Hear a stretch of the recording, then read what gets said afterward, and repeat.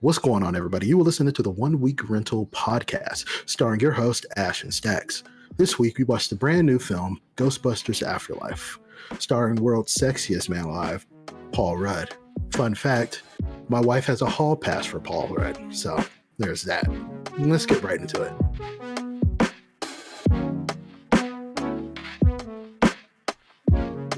Hey everybody, before we get started, I wanted to issue a quick apology for last week's episode. If you like astrology, we want you to know that you are a valued member of this community, and we have learned the error of our ways. We need to be better, and we're going to be better going forward. So please, if you can, forgive us this time. We won't make that mistake again. All right, Stacks. Yeah. We watched Ghostbusters Afterlife this week. Yeah, we did. But before we get into all of that slimy ectoplasmic goodness, we should talk about what we've been watching for the week. Did you watch anything cool this week? Actually, you know what? Fuck it. Let's call this segment, How Was Child's Play this week? How was the Child's Play TV show this week? Child's Play was awesome. Okay. Fun fact, Yeah? I am currently missing Child's Play right now because it comes on at 10 o'clock. Oh, boy. Yeah, I'm glad to know that wait. I'm a priority in your life. Wait a minute. Today's Monday. Never mind. Yeah. Never mind. So we're still good. Okay, we're good. Okay, we're good. All right. But yeah, Child's Play is good. Please, Yeah? for the love of God, go watch this show. Go watch it. I beg you. Is it really good, or are you just trying? I'm just a fanboy, or maybe Okay. I have a paycheck from them. I don't know. One of the Maybe you're getting that sweet Chucky money. maybe. Other than Child's Play, I can't really say I watched anything. Well, okay, so I did watch this one cartoon called Final Space. Comes on Adult Swim. Okay.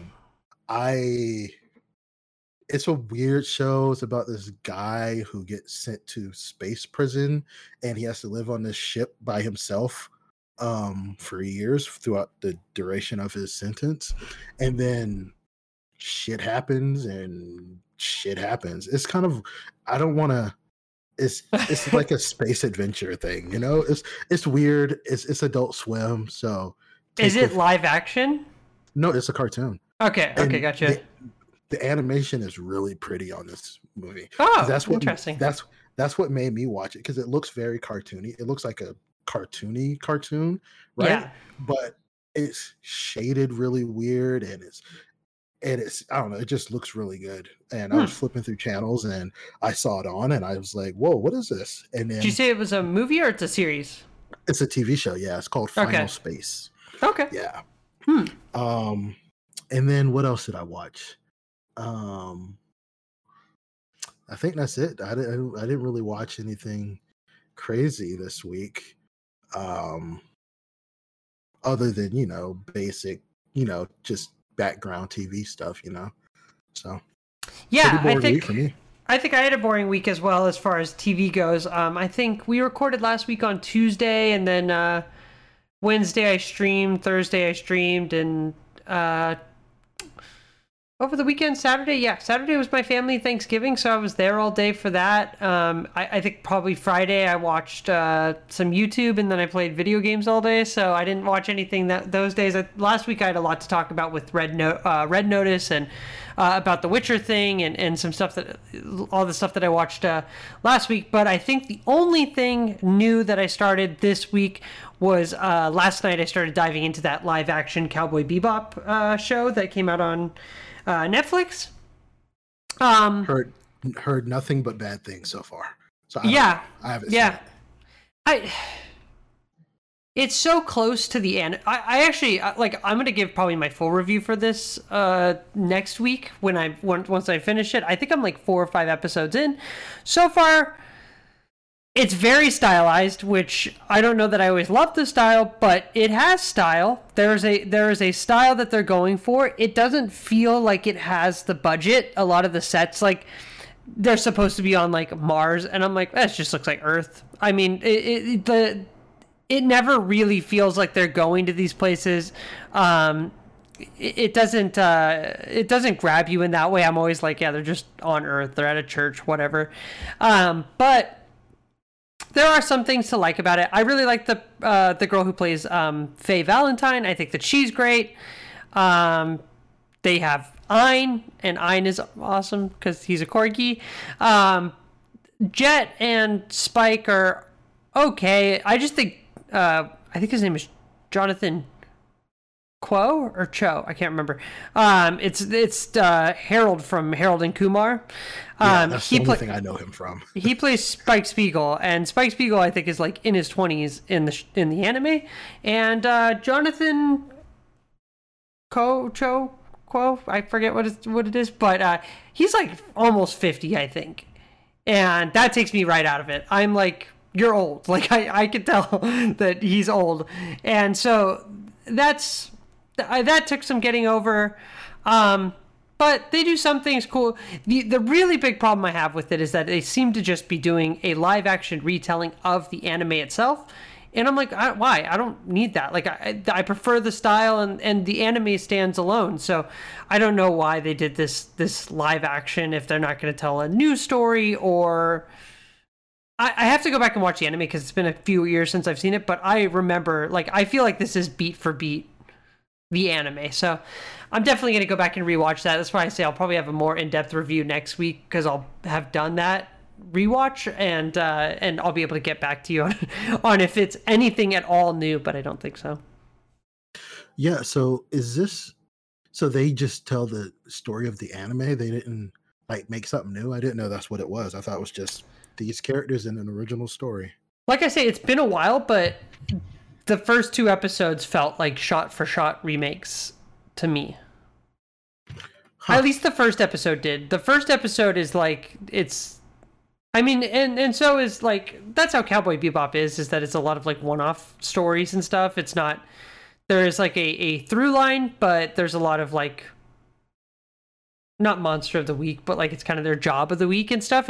And that stuff all feels like one for one. So I have to go back. Like I say, I watched the anime, but I also like looked at it. The Netflix show is 10 episodes, and I remember Cowboy Bebop being like 21 episodes or something like that. So I don't think that they could fit all of that in.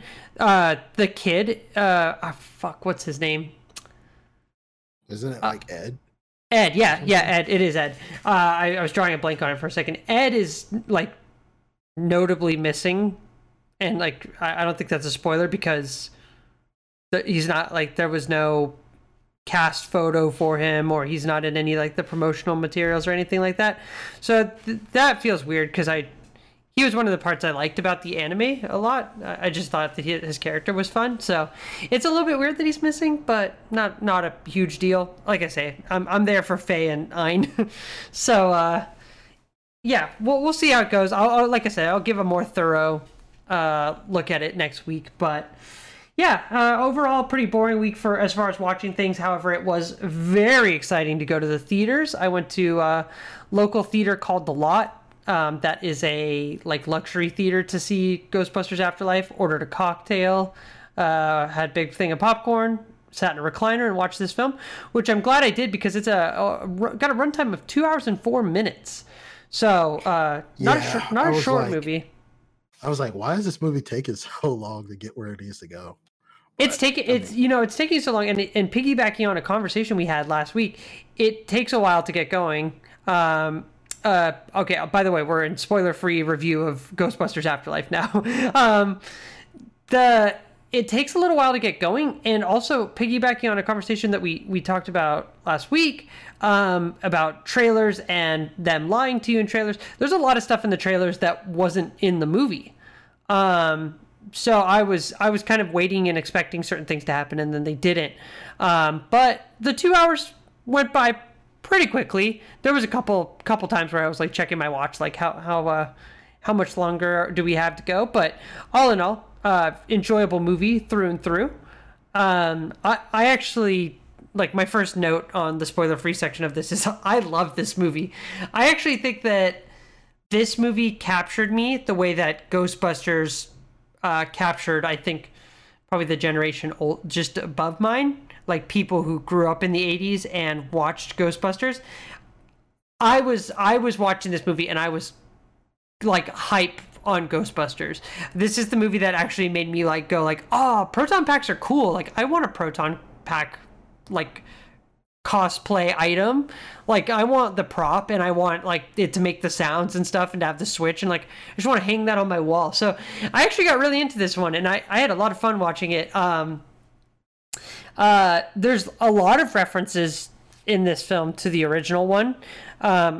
Almost so to where it's like in every scene it feels like there's a reference, and also it feels like a lot. Like it got tired. It got tired a little bit, to where they were just doing dumb things. Like references to the original are cool in my mind if they're like sentimental or like a big deal, but they reference things in this movie that are like throwaway lines from the first Ghostbusters. So that stuff I wasn't crazy about. It did feel like it got to be a bit much at time, but overall, really, really like this movie.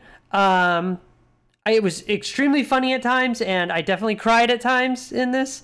I was choking back tears and trying not to screw up my makeup in the theater. But for me, this movie's like a 9 out of 10.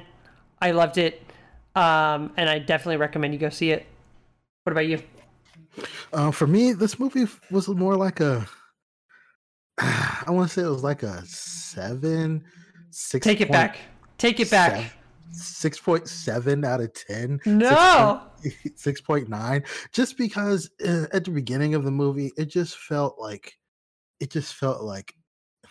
every movie like this nowadays. It didn't feel like a Ghostbusters movie, which I guess I get because they're trying to make it for a new audience. They're trying to introduce a new audience to the Ghostbusters movie. But just recently seeing the last two movies, this one it just kind of felt like, oh, okay, so this is Stranger Things.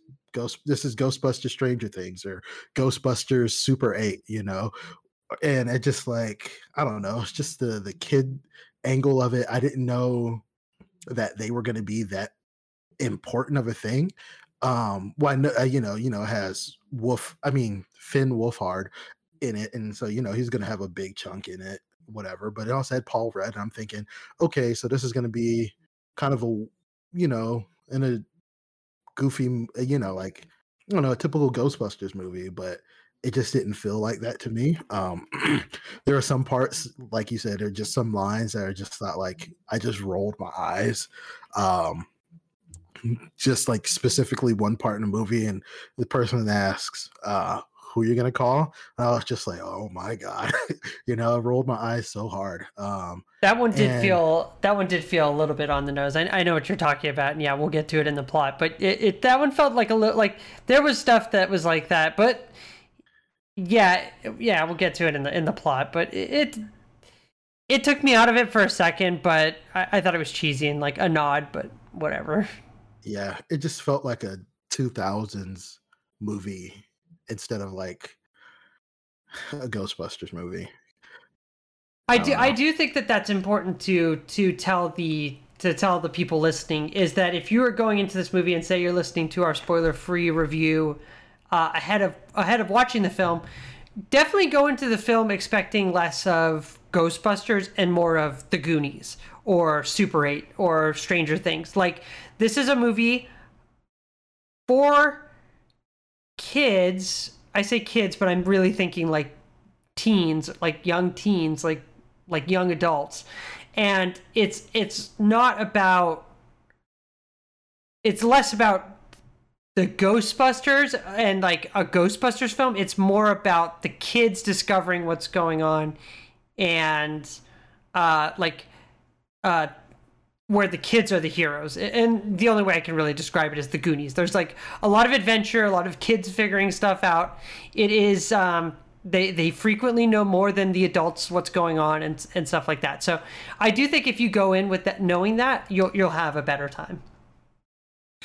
Yeah, and I also think this movie was pretty much, it was just the same story as like the first Ghostbusters. Just like, it's kind of, to me, it's kind of like you have Jurassic Park and then you have Jurassic World, where is essentially the same story, just different, if that makes sense. And this one is just that's how I felt. I felt like this was just kind of retelling the same story. So um it was good. It was a good movie. I liked it, but I don't think I'm ever gonna watch it again. Just because I Really? didn't. Yeah, I don't think I'm gonna watch it again. I'm dying to Um, watch it again. If it, you know, we've been kind of spoiled. Like I went and saw Dune a couple weeks ago, and then I was like, oh, there's a couple things I missed. Like there, a lot of Dune is like basically people talking in low voices and stuff like that. So I went home and I immediately started watching it again on HBO Max, and I was really, really bummed out that I couldn't do that with this film. So I'm dying to watch it again. I think when this movie comes out, I think this is a no-brainer. Buy it on 4K Blu-ray for me.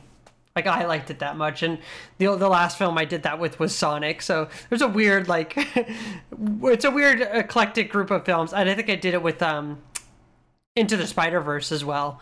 Like there's a couple movies that I just like really like having the 4K Blu-rays of, and I think this is going to be one of those because this is.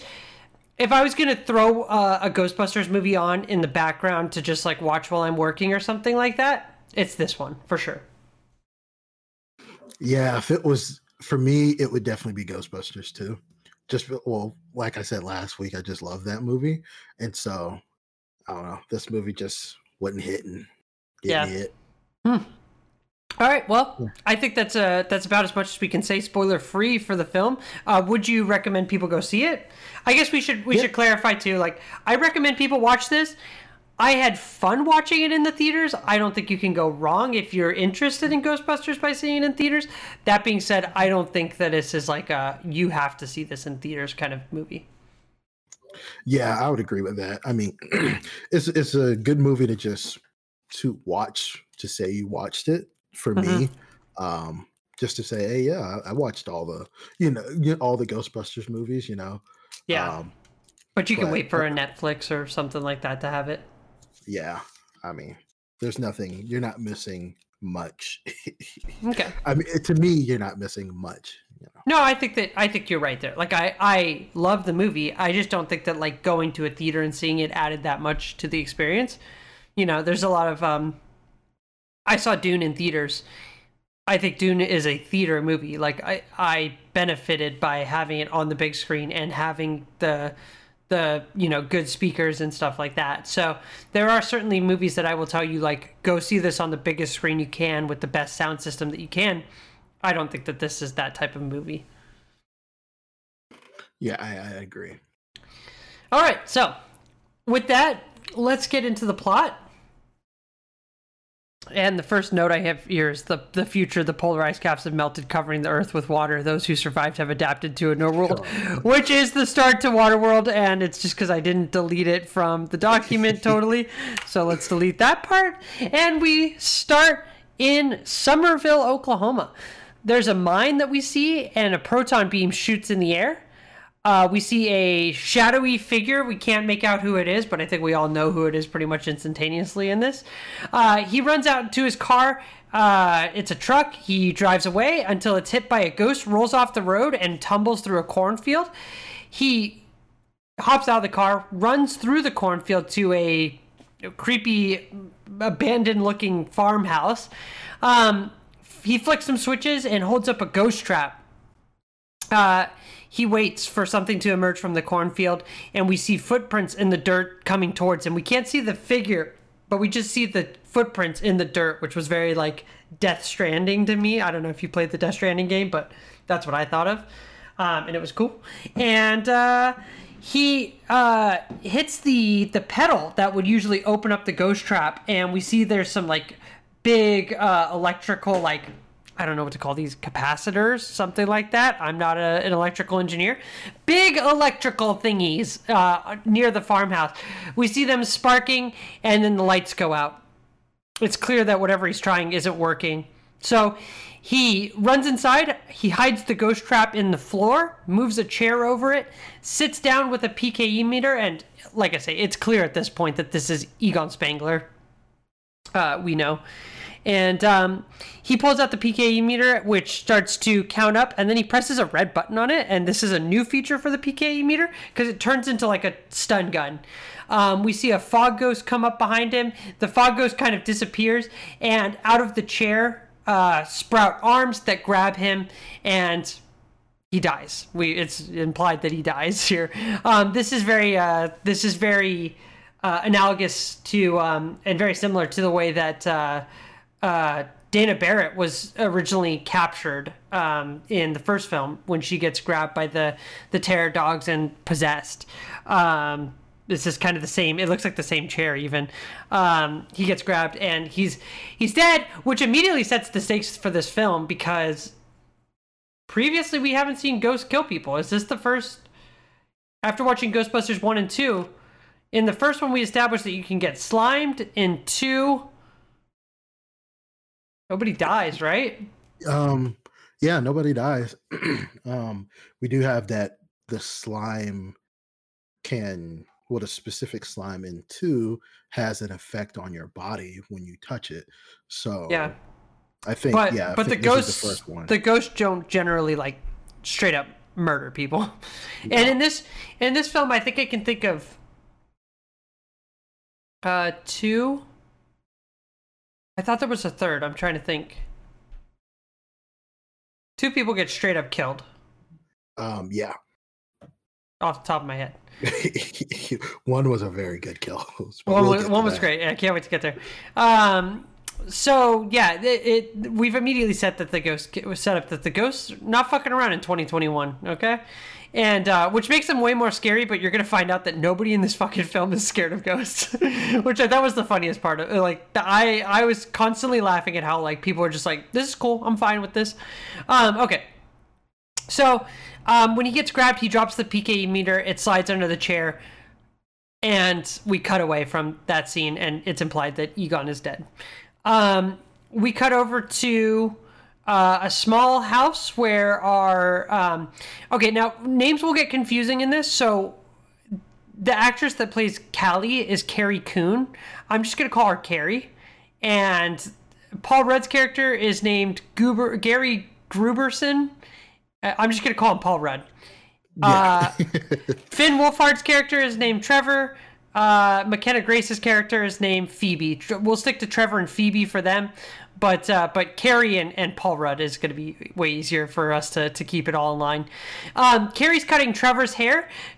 He's complaining, and then she gets distracted by something, and she cuts his ear. The lights flicker, and we find out that Phoebe is... I couldn't tell what she said. She was either fixing their electricity or stealing electricity from the neighbor. I couldn't tell what's going on.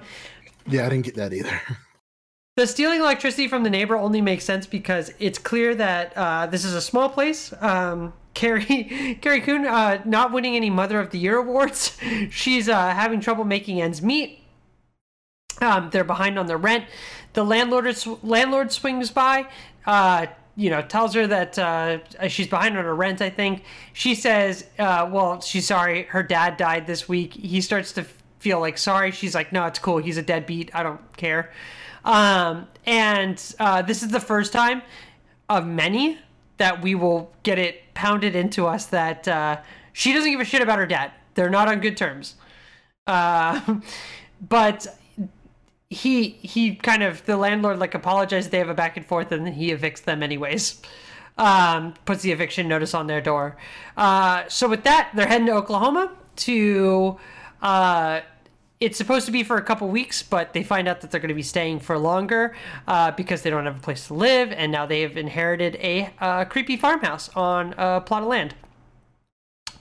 So they're going to Oklahoma. This is where I have a small gap, and maybe you can tell me what happened, because I was ordering food. This is when I was at my luxury theater, and they came to take my order, and I was telling them I wanted a large popcorn and a Kentucky Mule. So I think when they're driving, the car breaks down, and I think Finn Wolfhard like fixes it or something. Like they establish that he's got some sort of like mechanic skills.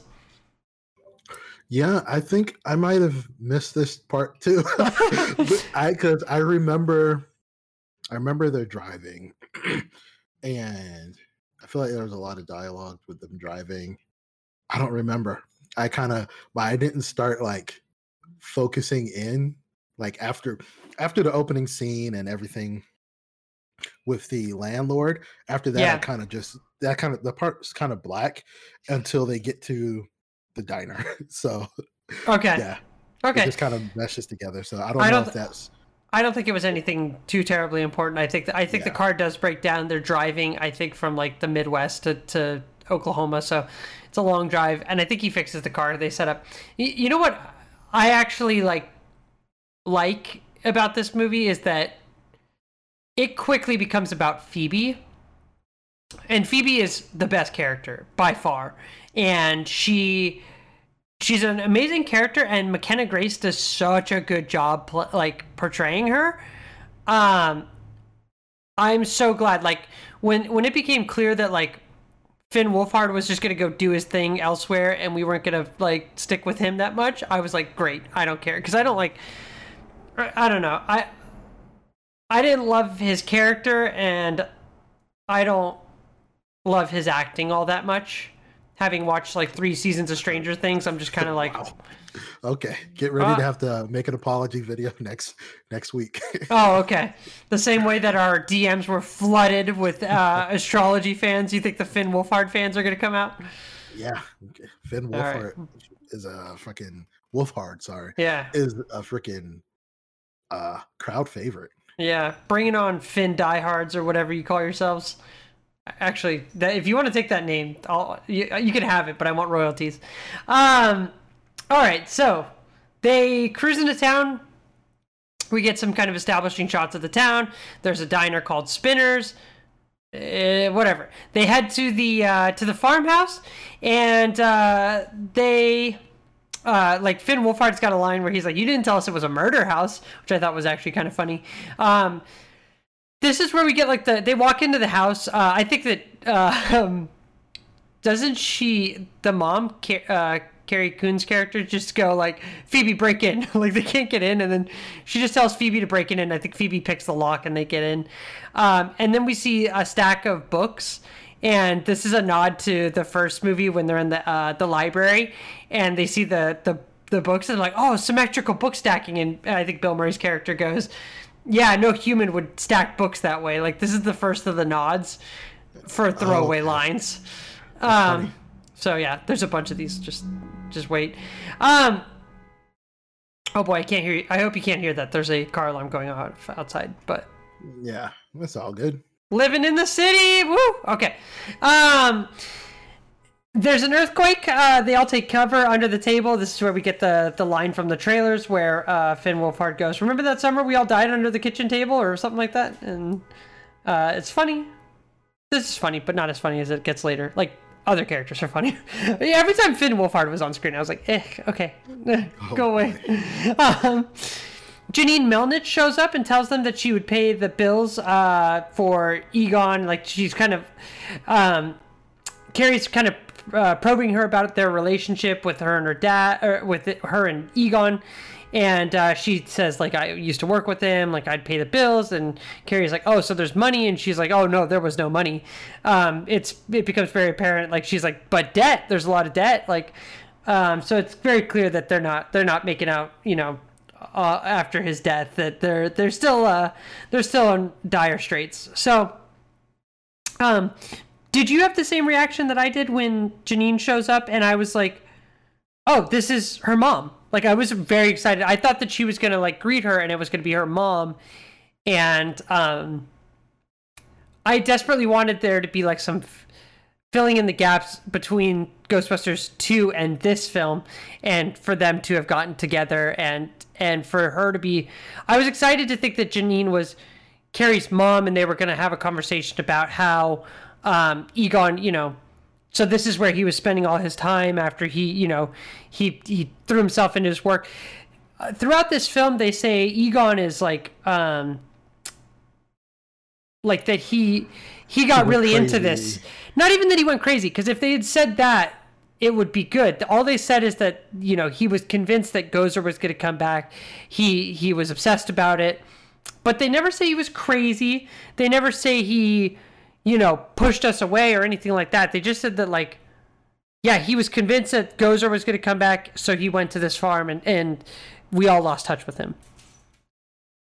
Which, it's a really weird thing. Like, we'll get into, like, he had, like, all he had to do was pull out his iPhone and take a picture and send it to them, and they would have been like, oh shit, you're right. There's a lot of, like, really easy things in this film that could have, like... Yeah. He could have proven that there was something really going on.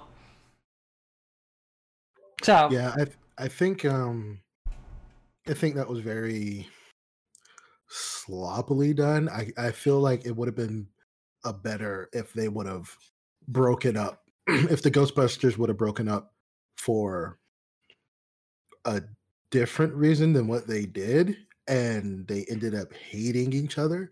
I think they just, in this movie, they just kind of like, yeah, Egon, he went a little too far, and so we'll go, whatever, And I think it would have been better if it would have been like, like they had a fight or something like that, and then that was the reason. Because I feel like if we just stopped talking, and if I were to come to you and be like, hey, this is the thing, blah blah blah blah blah, the rest of the Ghostbusters would be on board, right? Yeah. So, like, Egon's the very, like, rational one. Like, if he was, like, convinced that there was, like, gonna be something else, and again, there's copious amounts of evidence that something else is going on, and he sets up measures to prevent Gozer from coming back, that he could have shown them, and they would have been like, oh shit, you're right.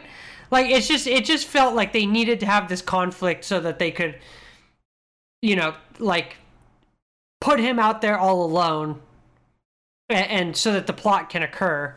But yeah, it did feel sloppily done. This is the only thing about the film that, like, when you start to think about, like, oh, well, why didn't he do that? It becomes, like, very quickly apparent that, like, okay, this is a big plot hole. But during the film, I wasn't worried about it at all. And even now, I'm just like, all right, that was sloppily done, but whatever. It's okay. I get that they needed to, but they should have, had a falling out or something like that. It seems like every time, and this is probably a good question for right here, but I was going to bring it up later because there's another thing later on that happens. What is this movie a sequel to? Because... well, everything that I read says that it's a sequel to 1 and 2, but they don't reference anything from 2, and it makes way more sense as a sequel to 1, because they say that, like later on, Phoebe's talking to Paul Rudd's character, and Paul Rudd is basically saying, like, oh, you guys didn't know about this? Like, the 80s in New York City was like The Walking Dead, and it's all he says. There's references to Stay Puft Marshmallow Man and stuff like that, but they don't ever say, oh, and they piloted the fucking Empire, or the Statue of Liberty down, like, through the streets of New York. Like, nothing from 2 is referenced. And it also is weird if, like, 1, they become super popular, they save the day, and then in 2, we find out that it all went away because there were no ghosts after that. And then there's the painting thing and the slime and the whole events of 2. We also get that montage in 2 when they're back. And then, in this film, they say there's been no ghosts for the last 30 years. And it's very clear that, like, they've all gone their separate ways because the ghost busting business dried up. So, like, it makes more sense that 2 didn't happen in this universe. Yeah, I thought about that when I was watching it, and I was like, when Paul Rudd was explaining that, I was just like, so that's the only thing that happened? So did 2 not happen? Are they just totally erasing that or something like that? And then, like, later on in the movie, I start thinking about, like, maybe these are 2 totally different incidents. 1 and 2 were 2 totally different instances that happened, and maybe the second sequel will be be based on the second movie, continuing that story. But like those would be different universes. I don't think that would make sense. I think that'd be really confusing to audiences. Well, yeah, I'm saying, like, it's the same story, except, I mean, same universe, but the second sequel goes deeper into the second Ghostbusters movie. Yeah. Like, I don't know. But Like, that shit still would have occurred. I still think that it would have made sense in this movie if they were like, yeah, the 80s were like The Walking Dead in New York City, and there was a giant Stay Puft Marshmallow Man, and there was rivers of slime, but they don't mention anything from 2. There's one reference to the Stay Puft Marshmallow Man in this one, but I think it's primarily to sell toys. Because they're just being silly. But yeah, I think. Yeah, I don't know. I think that they were really just trying to make a sequel to 1. It makes sense canonically because it's weird for them to be like, oh, we're on top of the world and we broke up, and we're on top of the world and we're breaking up again, and like, it just doesn't make sense. And I think because people would remember them more. I don't know. It actually makes more sense to me that like 1 is the only events, and that they did get sued into oblivion after the events of 1. Like what they say in 2 basically is that, you know, they were, you know, given like a cease and desist on ghost busting, and then if that happened, like maybe you could see them fading into obscurity to where these kids don't know who they are. And then this movie also has the same pitfall that 2 had, where it's like, there was like major things that happened and like people still don't believe in ghosts. I don't know. It's weird. Yeah, that part I didn't get either, but then like I can kind of get it. Like that was a small thing that happened. I mean, not a small, it was a big thing that happened in just New York twice. Yeah. So I can kind of see. And maybe once if you're using the movie's logic here. Yeah. So I could see people like forgetting, you know, but yeah, I mean, especially like the kids, especially like the mom and the kids, I can see them forgetting just because, you know, people their ages, I can see them forgetting just because, you know, it was the 80s. I was a child. I don't remember. I lived in Chicago, and the news, it was just like a small thing on the news, you know? But I could see where people would forget, but at the same time, it's like a little more people should know about this, especially like the one character that we meet later on. I forgot his name. His name was like podcast Logan. Logan Kim is the actor's name. Podcast. Yeah. I feel like he would have known more about that. Yeah, exactly. Like his whole thing is he's got an occult podcast. Like it makes sense. Yeah. Obviously, he's the worst kind of person ever, a podcaster. Which, can I just say? Yeah. I'm getting really annoyed with podcasters in movies. Like, because like, I feel like it's an easy way. It's an easy way to set up why somebody would be interested in something, and it's an easy way for them to give exposition. I feel like in a lot of movies. So in the Child's Play TV show, there's a character who is a teenager who has a podcast about true crime. So it's just like, okay, and what we're doing. How do they use him? How do they use him in that? Is it like wait, you don't know about Charles Lee Ray? Charles Lee Ray killed this person. Blah blah blah blah blah. Yeah, Chucky. Blah. That's exactly what it is. They use him to deliver exposition to the audience. Really, it's just a vessel to be like, oh, you don't know about this? This is blah blah blah blah blah blah blah. And it's like a natural way for you to be like, let me just tell you where you need to be in order to understand what's happening. Yeah, and I just don't like it. I mean, yeah. When I watched the Child's Play show, when I first saw it, I was like, okay, here we go. This is just the kid from Fear Street, because you didn't watch the Fear Street movies, did you? No, I don't know what that is. Oh, wait. Okay. Fear Street.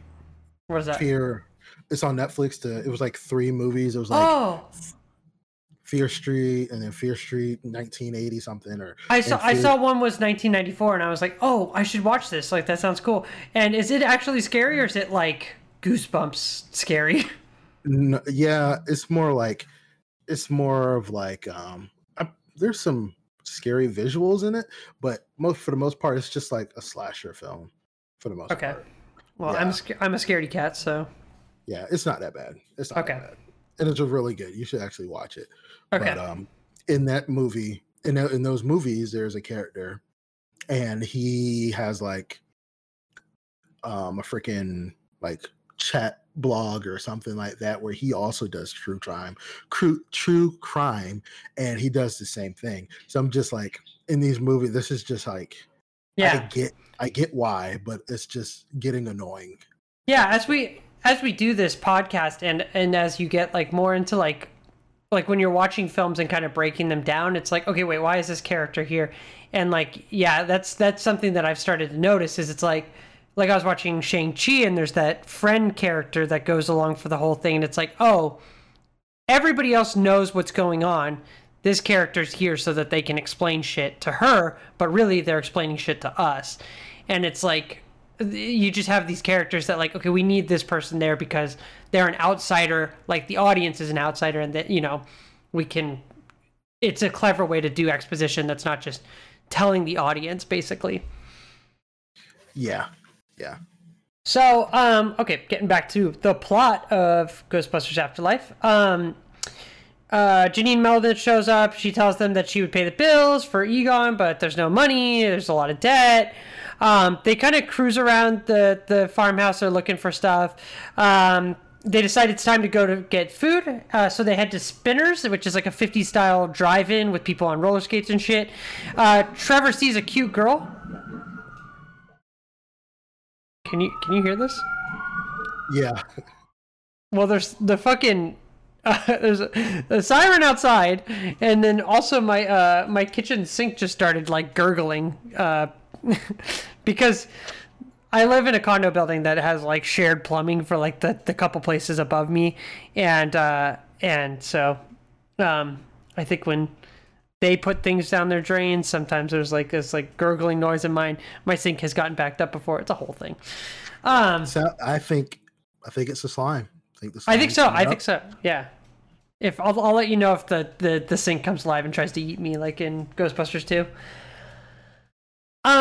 So they head to Spinner's Drive-In, and Trevor sees a cute girl. Her name's Lucky. She's his kind of primary love interest. However, I don't think they ever... Do they kiss or anything in this? No, she says that she has a boyfriend later on. We'll talk about that. We'll talk about that. We'll get there because okay. I have questions. I want to get to that part, and then we'll talk about that. Trevor sees a cute girl. Her name's Lucky. He's like, he's like, I'm gonna go inside for a second. And his mom's like, I love the way that she acts this like out. She's like, wait, what? And then she looks over and she sees Lucky and she goes, oh, okay. Like she immediately gets what he's doing. So he goes in and applies. He's applying inside, and I think the first thing he says to her is he's like, nice place you got here. And she's like, oh, thanks. She's like, I don't own it. He's like, yeah, I know you're too young to own it. And then she's like, he says like one more thing to her, and then she walks off, and the two dudes behind the counter are just like, nice job, dude, you've got a chance. Like, I love the way they like straight up mock him to his face. Yeah. Word spreads. I'm also tired of that in movies. Like, why do all the bullies have to be like this? Like, well, you say bullies, but we're gonna find out very shortly they're all friends. Like, there's no bullying in this film. In the 80s, this would have been, he would have been bullied hard for a little bit. Yeah, either way, I'm like, come on, why is this a thing? Like, I'm so over it. Kids are dicks. I just feel like kids are dicks. I mean, not even. I wish all the kids were kind of like the kids in 21 Jump Street, where like they come up and it's just like, hey, cool car, or like whatever, just like the cool kids from 21 Jump Street, where they're just nice. You just want cool, nice kids? Yeah, I don't know. And that's not like any of the kids I've known or met or, when I was a kid or even more recently. So I hear you. Word spreads fast in this town because he walks outside and some teens are already calling him Casanova. They're already fucking with him. There's a lot of times in this movie where I feel like scenes should have gone on longer, and like the editing's weird. This is one of them where it's like, Oh, that shit just happened. Like, he just had that conversation, walked outside, and they were already making fun of him. And, like, it definitely seems like, it seems like later on there's going to be a scene where he's counting, like, doing inventory. And it's like, oh, this is definitely supposed to be, like, they were bullying him and, like, gave him some sort of, like, menial task or something that's not real. And it just seems like scenes were cut. So I think when this movie comes out, I'm definitely going to want to see it with like all of the deleted scenes. Like if there's a director's cut version of this, I feel like there's a lot of more shit that was in this film that actually might be fun to watch. So we'll see. But they're already calling him Casanova. He goes back to his car and the waitress brings them their burgers.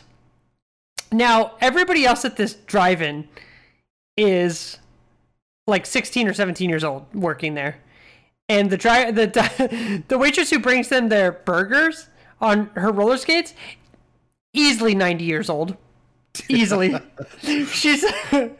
she's so much older than everybody else. And then she's asking them like if they're, you know, visiting or like new in town or whatever, or something like that.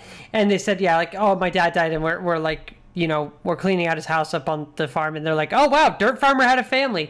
And this becomes a thing where everybody knows Egon is the dirt farmer. They go back to their home, their new home on the dirt farm. And Phoebe is laying on the bed, and a chessboard knocks over behind her. She picks up the chessboard, puts all the pieces back in place on the chessboard where they should go in their like starting position. As she's falling asleep, we see the PKE meter is behind her and it's going off, but fuck it, she's tired, so she goes to sleep. No worries. When she wakes up, she notices that one of the pawns has moved. She doesn't think anything of it. I don't know why. She's not like, this is weird. But she moves a knight on the chessboard forward. As if she was making a move. I thought that at some point she should be like, hey, who fucked with my chessboard? Or who, you know, was somebody playing chess with me or something like that? But she never asks. And then, yeah, it's just, I could see her thinking that it was like her brother that was fucking with her or her mom or something like that, but no. She doesn't ask. On their way to school, Trevor hops out because, okay, overnight, Trevor's got the job at Spinners. He applied, no interview, nothing. He's already got the job. They drop him off at Spinners to go to work. Carrie drops Phoebe off at school and she follows her in. As she's going through the front door, she bumps into Paul Rudd, Gary Gruberson. And she's like, can you imagine who teaches like at a place like this? And he's like, oh yeah, I can. He's like, I do. It turns out he's the summer school teacher. And then he calls a kid an idiot. He just fucking is like a dirtbag, like jerk teacher, and calls a kid an idiot. Yes, essentially, Paul Rudd being Paul Rudd. Mm-hmm. Mm-hmm. Love it. I love it. He's like second best part of this film, behind Phoebe. Phoebe was really good. I think she carried this. So, before she gets dropped off at school, sorry, sirens are on my end. Okay. Before she gets dropped off at school, they're in the car and they're talking to it. It's implied, not even implied. They kind of tell us that Phoebe has trouble making friends. Carrie asks her, you know, how are the jokes coming? And Trevor turns around to like see what jokes she's got. She says, "Why can't you trust molecules? Or why can't you trust atoms?" And she said they make up everything. And Trevor like looks back at his mom and he's like, see, these are terrible. And then like, that's a whole funny scene. She gets dropped off at school, and then that's when Carrie bumps into Paul Rudd. Immediate chemistry between these two. I like them together a lot. I think it was good. Yeah, they're really great. I also have a question here where I was like, why is she in summer school? Like, it's clear that she's the smartest character in this movie. I'm guessing maybe there was like when they moved, she couldn't finish normal school. I needed one throwaway line of like, you know, you're so smart, why are you failing your classes? And she's just like, it's just not challenging or whatever. Which I guess we kind of get when they're walking into school. I remember her going, you know, you love school, like you love learning, and she's like I do love learning. This is not where people learn, like in public school. So I guess it can be implied that what I'm choosing to believe is that she's not challenged by school, so she doesn't even try, and she does like her learning outside of school, and that's why she's probably smarter than everybody else who goes to school and does their schoolwork. Yeah. No, I was just gonna say, yeah, that kind of makes sense. A lot of kids like go to do summer school to get ahead. Yeah. But then in this summer school, they don't do anything. So yeah. Well, and it's because the guy running it decides to, and we'll see this in a second. Phoebe goes into the class and she meets a kid named Podcast who immediately sticks a mic in her face. He's kind of narrating what she's doing. Podcast was, when he was introduced, I was like, I don't like this character. Like, it's just gonna get the bit gets tired kind of quickly. But then other stuff that he does in the film, I'm like, no, you can still, like, I like Podcast. Bring Podcast along. Podcast is fun. Like, I think that the character is really endearing. At first, it's a little annoying, and then he kind of grows on you. Did you feel the same way? Yeah, I mean, I didn't really care for him just because he's doing the podcast thing. Yeah. So I mean, he was fine. You're like, this guy's taking our bit. Yeah, he is. But he was fine. He added to the movie, so I'm not gonna take that away from him. He was a important part of the movie in some parts. So, I was taking notes. I was like, this 8-year-old's a way better podcaster than we are. Yeah, probably. So that mic he probably cost like $300 or something like that. Maybe we should get one of those and just start sticking it in people's faces and asking them questions and recording them. Yeah, just stand outside a movie theater and be like, "Hey, what'd you think of this movie?" Oh my god, we should. Oh my god, we should get fucking user reviews. Man on the street. Wouldn't be too bad.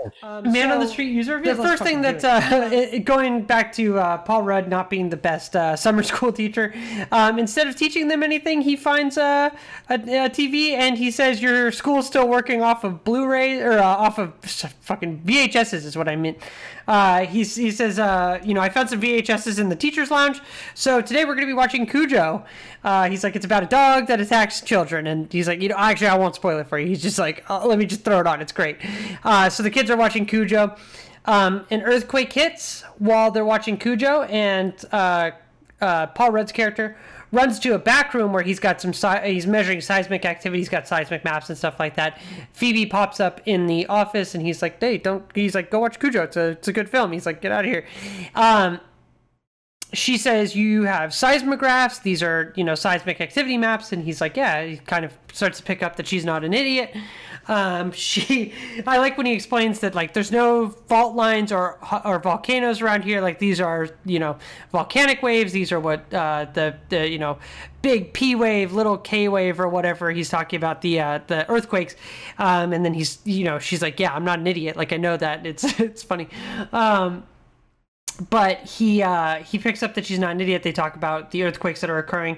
The earthquakes that are occurring have a large P wave and small K wave, whereas I think it's the opposite for earthquakes or something like that. Long story short, the earthquakes occurring in town are not natural. He's trying to figure out what's going on. Is this where...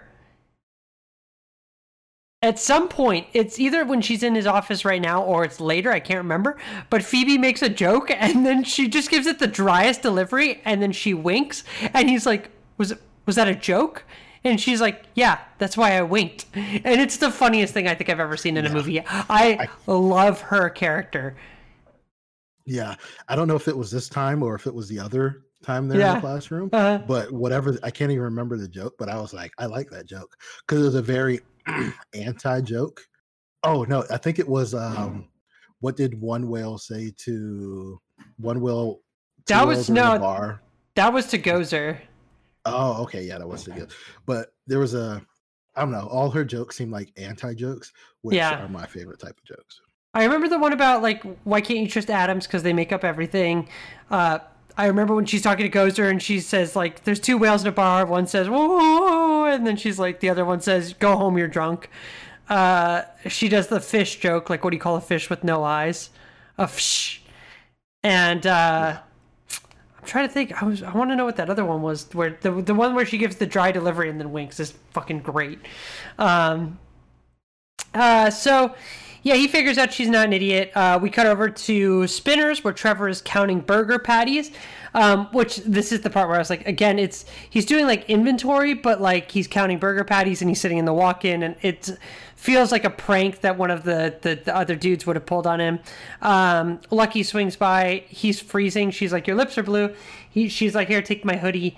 It's cute, but she's like, it's super masculine. Like, she's like, take my hoodie. It's super masculine. It's got a wolf on it. And then he starts to put it on, and she's like, yeah, it's my boyfriend's. And then he just starts to immediately take it off, which I thought was funny. Yeah, that was great. Yeah. So was she just saying that, or did she actually have a boyfriend? Yeah, let's talk about this, because that was the thing, is I was like, she says she's got a boyfriend. And then immediately following this, they go up to the mine, and they're like sitting in the little mine car together, and they're kind of having like, the meet cute, like kind of like romance type stuff. Not a meet cute, but like they're doing like the kind of like start of a romance thing where they're starting to like chat one-on-one and like start to find out about each other. And I was like, oh, she's fucking cheating on her boyfriend, because she delivers that boyfriend line. And like, people know, like, I think you guys know me, like the listeners know me, like, I don't like cheaters, right? Like, I don't like when Zach cheats on his wife. Like, I'm on record as saying that. So like when she delivers that so dryly, and then hold on. Let's just clarify, that was a joke. Because you said it so like nonchalantly, like it was fact. So let's just clarify, that was a joke. I was just gonna see how long you were gonna let me go with it, but yeah, they do go, like, right after this scene where he's counting burgers and doing the inventory thing, she's like, we're going to the mine, fucking get in the car, loser. And like they go up, and like everybody's cool. Like all the guys who were just making fun of him are cool. Like he's in the back of like it's not an El Camino, but it's like from that era where they were like, you know what the El Camino is? The muscle car that's got like a truck bed? Yeah, the car truck. Yeah, and like how muscle cars had like insanely high insurance rates in like the 80s and like 70s and 80s, because like they were just like all power and no handling. So they put a truck bed on it so that they could market it as a truck and drive down insurance rates for the cars and like sell them that way. I did not know that's why. Yeah.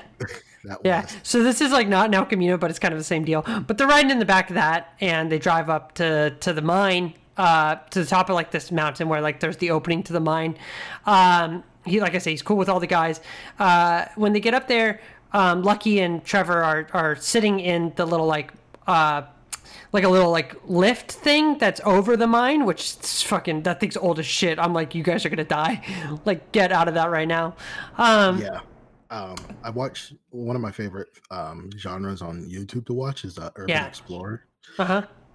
And I've seen some urban explorers do that same similar thing, and every time I just like you will die with worry. Yeah. Like, oh my god, like get off of that. Look how rusty that is. Yeah. So they're hanging out over the mine, and he says like, this place is a fucking shithole. I don't think he says exactly that way, but it's what he means. She says, well, she's fourth generation junk, which is why she's there and why she doesn't think she'll get out. They hear a growl like below them. There's like a rumbling sound, and they look down through the hole, and they see like a red cloud, like a red and black cloud. It's very clear that it's ghost activity. This is where Trevor says he hears something say Gozer, and I'm like, no, you fucking didn't. Like, I didn't hear that. Yeah, I was like, did that noise say that? I was like, yeah, I was very confused on that part too. There's a couple times like Trevor's not in the movie a lot, and like when he's there, it's like I don't even know why. I think they just needed a reason for him to be involved later, where he's like, "Oh, I heard it say Gozer." Like they just need it to. I don't know. I feel like that was a retcon kind of thing to like fix a plot hole. But that like then like there's like an explosion out of the top of this hole, and then like all of the fucking kids just like laugh, like it's not a big deal, and I'm like. That wasn't normal. Like, you guys got to be freaking out. Like, nobody gives a fuck about ghosts in this movie. Yeah. Like, I could kind of see if you're there and you're like, oh, it's just like a gas pocket that erupted. Yeah. or something like that. There was no I attempt. Could see that. Yeah. I could see that and but still, like, I would still be like, okay, let's go. Because, Yeah. you don't have to believe it's a ghost thing, but like, even if it's just like a gas pocket that It was caught still fire, freaky, yeah. yeah, it's like, no, get the hell out of there. Yeah. Idiots. Fucking idiots. Phoebe is hanging out with Podcast after summer school. She says she doesn't believe in ghosts. So Podcast is like, well, we've got to go fucking 30 miles outside of town and go into this mine. He takes her down into a mine, and there's a like ancient ruin with the terror dogs, a statue of Gozer, and the steps that we saw on the top of the building in Ghostbusters 1. And she sees this. I think she's convinced by it or whatever, but they look at it. She's kind of like inspects it, and they go back to the dirt farm where Podcast is like standing outside with her, and he's like, this is your house? And she's like, yeah, this is the house that we got from my grandpa when he died.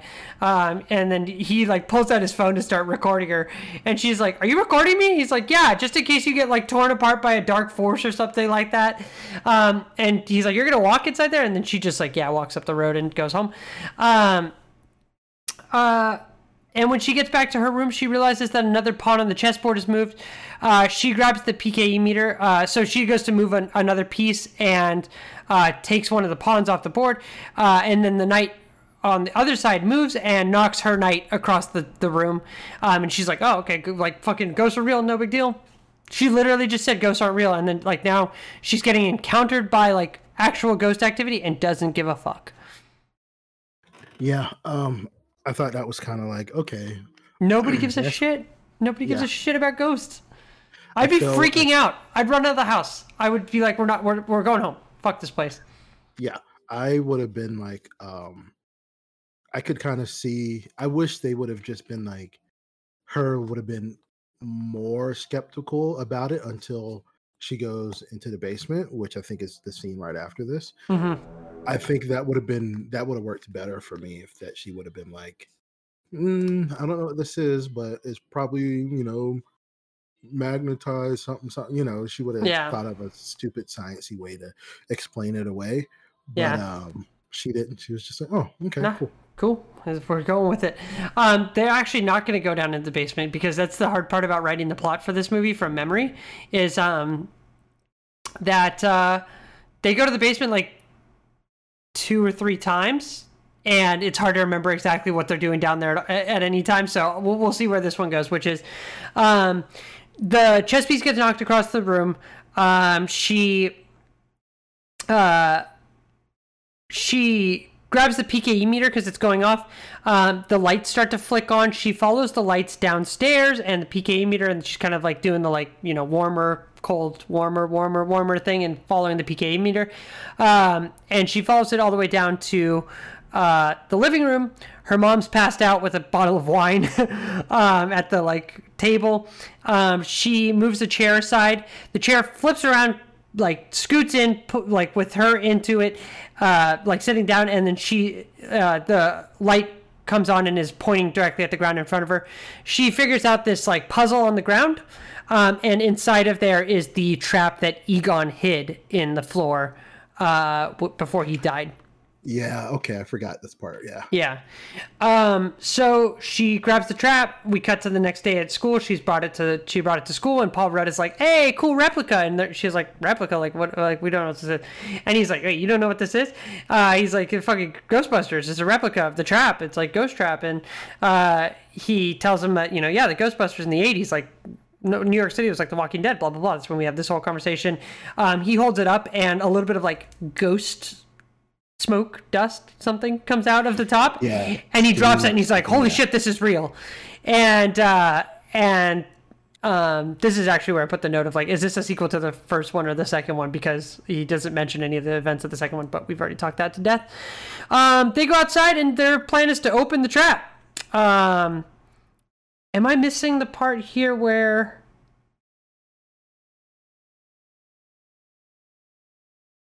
I think this is the second time that we're in class, and the movie that he's picked is actually Child's Play, and I thought you'd be very hype. Yeah, I love that. Yeah. I loved seeing that. Hey, let's go. So this movie has just real quick. This movie Yeah. has like a lot of references to other properties. You got Cujo and The Walking Dead and Chucky and I feel like Walmart. there was Walmart and just a whole bunch of things. And Baskin Robbins. I know you're talking about like film franchise and shit, but I just noticed all the product placement. Yeah, I did see the wall of freaking ice creams like that. Never have I ever been into a store and it's been one brand of ice cream just in a whole takes up like two whole thing. sections. Yeah. It's very obvious, and like he picks it up and he like looks at it, which we'll get to is one of the funnier parts of the film. So they decide that they're gonna go open this fucking ghost trap, which is a bad idea, but whatever, let's go do it. They go outside. He sets the trap on the hood of his car, and they hook it up to the battery on one of the school buses. Totally not safe. Just yeah, for sure. But he's got that covered because he says, geometry, fucking math, those are safe. Science is for like badasses, basically. And he gives everybody like safety goggles and tells Podcast to fire up the bus. Podcast does so. He hits the foot pedal. Nothing happens. He hits it again. Nothing happens. He hits it a bunch more times. Nothing happens. He walks up to it and taps the top of the box, and it bursts open, releasing a giant, scary terror dog ghost thing, which quickly flies past them, past the buses, towards the mine, which is not a good sign. And it breaks all the windows in the buses and the windshield of his car.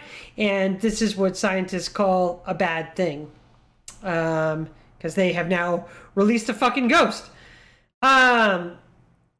They go back to the house, the dirt farm house, to look around for stuff, try to figure out what's going on. Podcast finds the Aztec death whistle and asks if he could keep it after he blows it, and it's got a horrifying sound. Yeah, so this podcast I used to listen to, crap, I'm forgetting the name. Oh, it's called Social Villains, Okay. and the podcast ended, and then it came back, and one of the hosts pranked the other co-host when they weren't doing the show anymore. The co-host was in town for some reason, and he was staying at a hotel, and the other co-host had this Aztec death whistle, and he climbed up over his balcony, through and opened the sliding door, stood right beside him while he was asleep in bed, and blew this whistle. Jesus. And it totally freaked out the other host. And it was just the funniest thing. And that was the first time I heard about like this death whistle. And I had to dive into it. And there's no way that that's what it actually sounds like it does in Ghostbusters Afterlife, right? Because it sounds like no. It sounds exactly like that. Which it sounds like, if you haven't seen the movie yet, it sounds like a fucking like whatever they use for like a mummy or zombie like scream in a movie. Yeah. I guess I'll edit in the sound.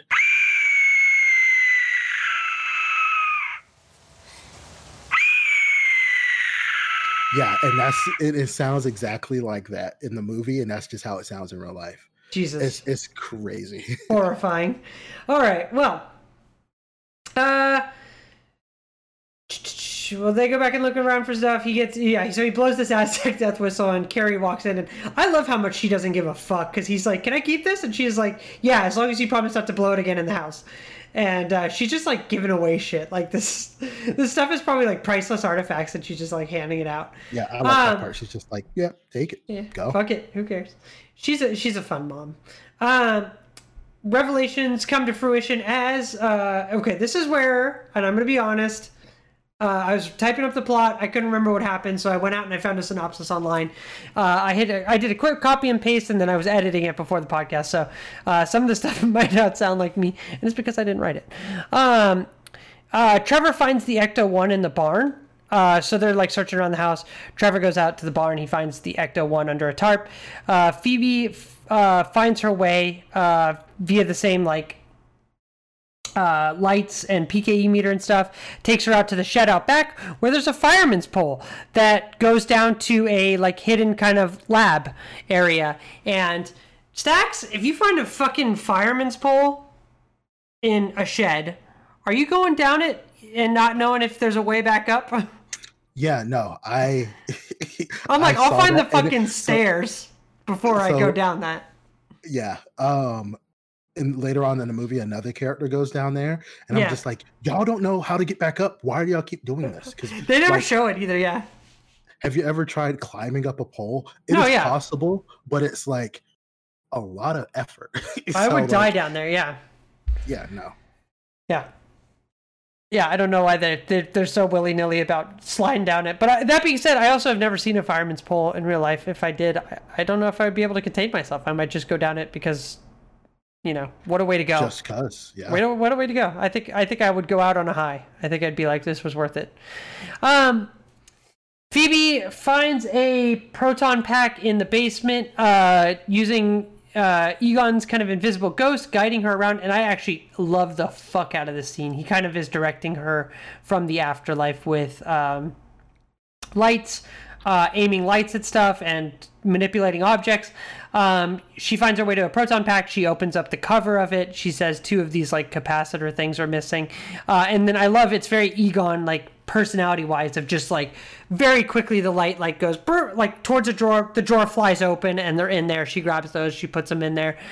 She says needle nose pliers. He aims the light at the needle nose pliers. She grabs that. She fucking fixes the pack. And we don't see her fire it up here. But you know, she fixes it. She grabs Podcast and they go out into the field, into some fields next to like some like old factories to test it out. They set up some bottles. She asks him to flip it on. It makes this really fucking cool sound. And this is the part where I was like, man, if I could get something that just had like a really cool speaker in it and sounded like that, I could flip it on and be like fucking lights, sounds, things like that. The little tip of the wand that they hold like pops out and has like a little clear glass piece on it. I'm like, fuck, I want one of these, like a really high quality replica. And I think there's one coming in like 2023 and I will pay like $700 for it. I don't give a fuck. Let's do it. Really? I don't think it's going to be that much, but we'll see.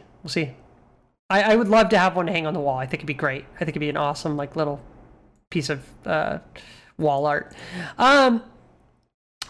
They fire the proton pack, and it fucking obliterates the cans and whatever's sitting there. They set a small fucking fire and like don't even worry about it. I don't know. I live in California, so I'm like, man, you just like one little fire, like that's gonna burn down half the state because that's how it works here. But they're not fazed by it. Yeah, no big deal. Yeah, no, it's whatever. So, upon firing it, they hear some rustling in a nearby warehouse. They're like, what's that? This is where, up until this point, I was like, okay, movie's like moving at a pace, but like, come on, we gotta get to it. Like, let's fucking start doing shit. And then it starts going way too fast, and things happen way too conveniently for a little bit here, where they're testing the proton pack, and then they hear this sound, and then they go into the factory, and they find a ghost that's called Muncher. And I think that this is cool. I feel like this is our generation's, or like whoever, like the kids that go see this now, this is their Slimer, because he's kind of a silly looking ghost, and he munches on metal, and he's eating the pipes and shit in there. They hide behind some pipes. Yep. Played by Josh Gad. I heard that, yeah, which is funny. He's the guy from like Fanboys and fucking what, Balls of Fury? Yeah. No. No, I'm thinking of a different guy, but he's like Olaf. Olaf, is he Gaston's friend in the live action Beauty and the Beast? Yeah, I think so. Okay. So okay, cool. He's this generation's Jack Black. Andy Serkis. Okay. Andy Serkis. No, not Andy Serkis. No, Andy Serkis? Is it Serkis? Andy Serkis is like Smeagol. Yeah. So he does like a lot of voice and mocap stuff, I think. Andy Serkis is this generation's Andy Serkis. I don't know. I feel like kids love Josh Gad. He's got that freaking Pixar. I mean, not Pixar, Disney. Josh Gad is this generation's Jack Black, because like Jack Black did like Kung Fu Panda. Yeah. Oh yeah. I can see that. Yeah. Or maybe like this generation's like Mike Myers. Maybe give him that. Mike Myers was Shrek. Mike Myers was Shrek. Yeah. Okay. I can see that. Yeah. Okay. I'm glad we've given adequate analogs for Josh Gad. I know that people are going to be upset about that. Yeah. Okay, so getting back to it. They find Muncher. They're hiding behind some pipes. Fucking. This is where podcast is like, I got this. He stands up and he blows the Aztec death whistle, and the thing just stares at him, and then fucking shoots like a bunch of like metal pieces out of its mouth, like at speed. Like these would fucking, it was like a flak gun, like an anti-aircraft gun of just like metal coming at them, and like this would kill you. Yeah, no doubt. And I when I was watching, I was trying to remember, because I feel like there was like maybe a Mortal Kombat or like some character in a video game that does like the exact same thing, where it just eats metal and just spits it out like a freaking like bullets. I couldn't remember, but I can't think of anything. If you listeners out there know of a character that does that, or know what I'm thinking of, let me know. Leave a comment on our Instagram or send us a message. All right, we'll see.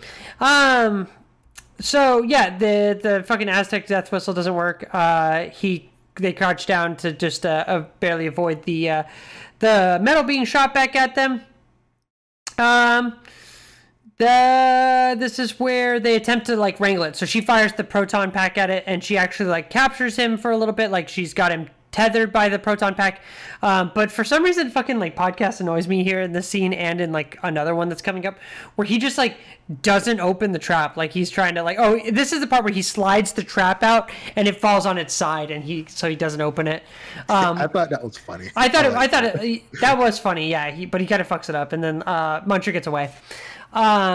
Trevor is repairing Ecto-1. Now, this is the whole reason that Trevor's in the film. That Finn Wolfhard is in the film. He's here purely to repair Ecto-1. And we actually like, there was lines in the trailer that aren't in the film where he's like, oh, like, why this one? And he's like, it's the only one that had an engine or something like that. We do see at the farm, there's like a bunch of like old Cadillacs and stuff. And it becomes clear at some point that like Egon has these old Cadillacs because he's trying to keep the Ecto-1 running. And he's like cannibalizing them for parts. But Trevor repairs Ecto-1. And he takes it for a joyride through the cornfield. And this is actually like a fucking hype scene. I did see an interview with... Yeah? Real quick, when he's repairing it and he's trying to crank it, it doesn't crank. But then like this one little piece of like metal gets laid down by the ghost, right? It's a wire. Yeah, it's a wire to the starter motor. And it's like kind of frayed and like hanging out. And then, you see it move down and connect. And it's like, Egon helping him to repair it. Which I thought was a dope. Yeah, I thought it was cool. He tears out into the cornfield, and Jason Reitman was saying, like, in the first film, it's pretty clear that, like, and I think we talked about this, is that it's pretty clear that the Ecto-1 is not very powerful, and it's like they had to speed up the film to make it look like it was going fast, but it's very clear because there's fog in the shot that they're like it sped up film. In this one, they said that they did like a full rebuild on the engine and stuff like that, and it made it powerful, and that like it can actually do the burnouts and stuff like that and sounds like that, which I think is sick. To have like this total hot rod, Ghostbusters car. So he's tearing around in it. He goes off of like I think he goes, oh shit, and then he goes off like this embankment and lands on the road. And man, he would have done so much frame damage to this thing because the way that it hits does not look good, but it's fine. And he comes across Phoebe and Podcast, and he's like, hey, what are you guys doing? And he's got the thing running, and they tell him what happened, and they take off to go capture Muncher in town. They chase Muncher through the city. At this part is when they bump the lever in the car, and we find out that Ecto-1 has a gunner seat that hangs Phoebe out the door, which I thought was really cool. And she's like, yeah. They totally stole that from Ninja Turtles because, like, I never watched the cartoon, so I don't know if that was a thing in the cartoon, but I know that was definitely a thing in the Teenage Mutant Ninja Turtles cartoon where they had that like that pop out seat. Which I don't know. That's just what when I saw it, I was like, hey, wait a minute, they did that in Ninja Turtles. Which yes, you're right. I remember that because I had the toy when I was a kid. But that being said, Ghostbusters Afterlife, or Ghostbusters, the real Ghostbusters, that's a thing that they pulled from the cartoon. I read a piece of trivia that this is like this is the first time we've seen that in the movies, but it was in the real Ghostbusters. So okay. So we'll have to see who did it first, TMNT or the Ghostbusters. You know what I've never seen is a Teenage Mutant Ninja Turtles live action film. I feel like we should throw that on the docket for reviews. I think this would be fun. Oh, okay. If you want to. I mean, it can't be as bad as Biodome. You know what? We set the floor early with Biodome, so everything's a step up from that. I forgot there's the old Ninja Turtle movies. Okay. I'm thinking of like you want to watch the new ones. I think we should watch them all. I think we should do it all. I think we gotta watch everything. We'll see. We'll talk about it. So they chase Ecto, or in Ecto 1, they chase Muncher through the city. Again, Phoebe's in the gunner seat. She tethers him. They're chasing him around. They use the RC car with the trap on it, which I thought was really cool. It's got like a little ramp in the Ecto 1. So they're trying to get the trap under it with the RC car. Eventually, they are successful at catching Muncher, but after they do a whole bunch of damage to the city, and after they catch it and ruin their mom's date. Oh yeah, for some reason that's not in my notes. Gary and Callie, Paul Rudd and Carrie Coon's character are on a date together, and Muncher flies through the restaurant that they're in, and they hear Ecto 1 go by, and but I don't think they know it's the kids at this point. The kids capture Muncher in the trap, and the cops show up, and they get subsequently pulled over after capturing it, and they get put in the town's holding cell. While they're in the jailhouse, it's the three kids in one cell, and Lucky is actually in the cell behind them, and she plays a joke on Trevor where she's like, hey, I just need you to hide something like for me, and you think that she's going to give him some drugs or something to hide for her because she's got a prior or something like that, but it turns out that her dad's whatever, the sheriff or the cop in town, and she's just hanging out in a holding cell for fun. Sheriff played by Bokeem Woodbine. Famously known for looking like Dave Chappelle. Really? So, oh, okay. Yeah. So it was like he's been in a lot of things. The Rock. Have you ever seen The Rock? Yeah, dude, The Rock is great. Yeah, he's in The Rock. He plays he just plays a soldier. I'm trying to think like what is the biggest movie he's probably been in. Well, he's gonna be in the Halo show that's coming up on Paramount Plus that they announced. Oh, is he? He's Soren 066, so maybe one of the Spartans. Oh, wow. He plays Can't Get Right in the movie Life. Have you seen Life? No, I haven't. Really good movie. Eddie Murphy and Martin Lawrence. Oh. He plays a character in there. Not a big character, but he has a pretty good part in the movie. Really good. I like the guy. I wonder if this movie's any good that he's in, called Queen and Slim, and it's the only reason that I'm like interested in is it's got that Daniel Kaluuya. I don't know how to pronounce this, but it's the guy from Get Out. Yeah, his old sleepy ass. I think he's fucking every movie. He looks so fucking sleepy. He really does. Okay, yeah, he's got a sleepy look to him. He's just got his eyelids are always like half down, and then also it looks like Bokeem Woodbine is in the Fargo TV show, and he's in Spider-Man: Homecoming. He plays Shocker. Shocker. Towards the end, he's one of the guys who's like buying. No, he was in like what's the guy's Not Hawk, Vulture. What's Yeah. that actor's name? And his little crew, and Oh, okay. he gets like this shocker fist thing. So he's in. Oh, okay. All right. Yeah. Maybe that was that kind of a subtle reference? Oh yeah, fucking. No, they straight up call him Shocker. Ah. Yeah. Now I'm looking at stills from fucking Spider-Man Homecoming, and this isn't Spider-Man Homecoming, is it? That's Tom Hardy. Tom Hardy's not in Spider-Man Homecoming, is he? No, maybe in a different universe. I fucking forgot that Donald Glover's in Spider-Man Homecoming. Okay. Yeah. Another day we'll do Spider-Man Homecoming. Okay, so, yeah, so, and then this is the part that you hated, which is when he says, you got one phone call. Yeah, you got one phone call. Who you gonna call? Which is like, shut up. In the context of the film, I mean, the fact that he said it and we know it's a reference, but like, who are you gonna call? Like, who are you gonna call for your one call is kind of, it makes sense. I don't know. It wasn't horrible. It was on the nose, but it wasn't like, I was like, okay, whatever. No. Cut it out. During their time at the jailhouse, Phoebe uses her one phone call option to call the number of the Ghostbusters from the commercial that she was watching earlier. She pulls out her these kids and their YouTubes, and she watches their old like ads, and she calls the number from their ads. And sure, it's a 30-year-old phone number, but it's actually still the phone number to Ray's occult bookshop. And he picks up, and she says, she's calling about Egon Spengler.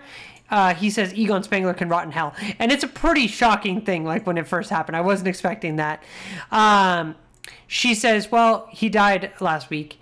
And Ray gets sad. And honestly, this fucking hit hard. The fact that I think it's knowing what I know about Bill Murray and Harold Ramis in real life, that they feuded, and Harold Ramis had this, his illness late in life, and that they kind of made amends and spent the day together and stuff like that shortly before Harold Ramis passed away. So it was something hit me about Ray saying he can rot in hell, her saying that he's dead, and this kind of sadness washing over his face like he's lost a close friend. I'm actually tearing up talking about it right now. That's what HRT will do to you. So, if you ever want to cry more, estrogen's a good way to achieve that. So he explains that the team broke up after they had ostensibly eliminated all of the ghosts. So they say there hasn't been a ghost sighting in 30 years. He says that Pete says we did our job too well, that there were no ghosts. And they had a falling out after Egon wanted to keep hunting ghosts, felt like there was something still coming, took all of the equipment, and claimed Gozer could still bring the end of the world. Phoebe tells Ray that Egon was killed a week ago before she's abruptly cut off by the sheriff, claiming that her time is up. She also starts to say that she's his granddaughter, Egon's granddaughter, which I felt like she should have let with that. But the phone call gets cut off, and that's the last we hear of Ray for a while. Carrie and Paul Rudd. Yeah. Yep. You would just think that, okay, I'm in jail. Shit's about to start popping off. Yeah, Let me just try to dump as much information in this short phone call that I have. I've got one phone call. I'm Egon's granddaughter. Gozer's back. We released a ghost. Something big is happening. You need to get to Somerville, Oklahoma. Like 20 seconds, you're done. Yeah. But no. She wanted to just like she wanted to know why they casual conversation, yeah. She wanted to know why they weren't friends anymore, and yeah, all that shit. But it's a cute conversation nonetheless. Carrie and Paul Rudd, who were out on a date during all of this, show up and bail them out. Phoebe confronts her mom for not telling her who their grandfather really was.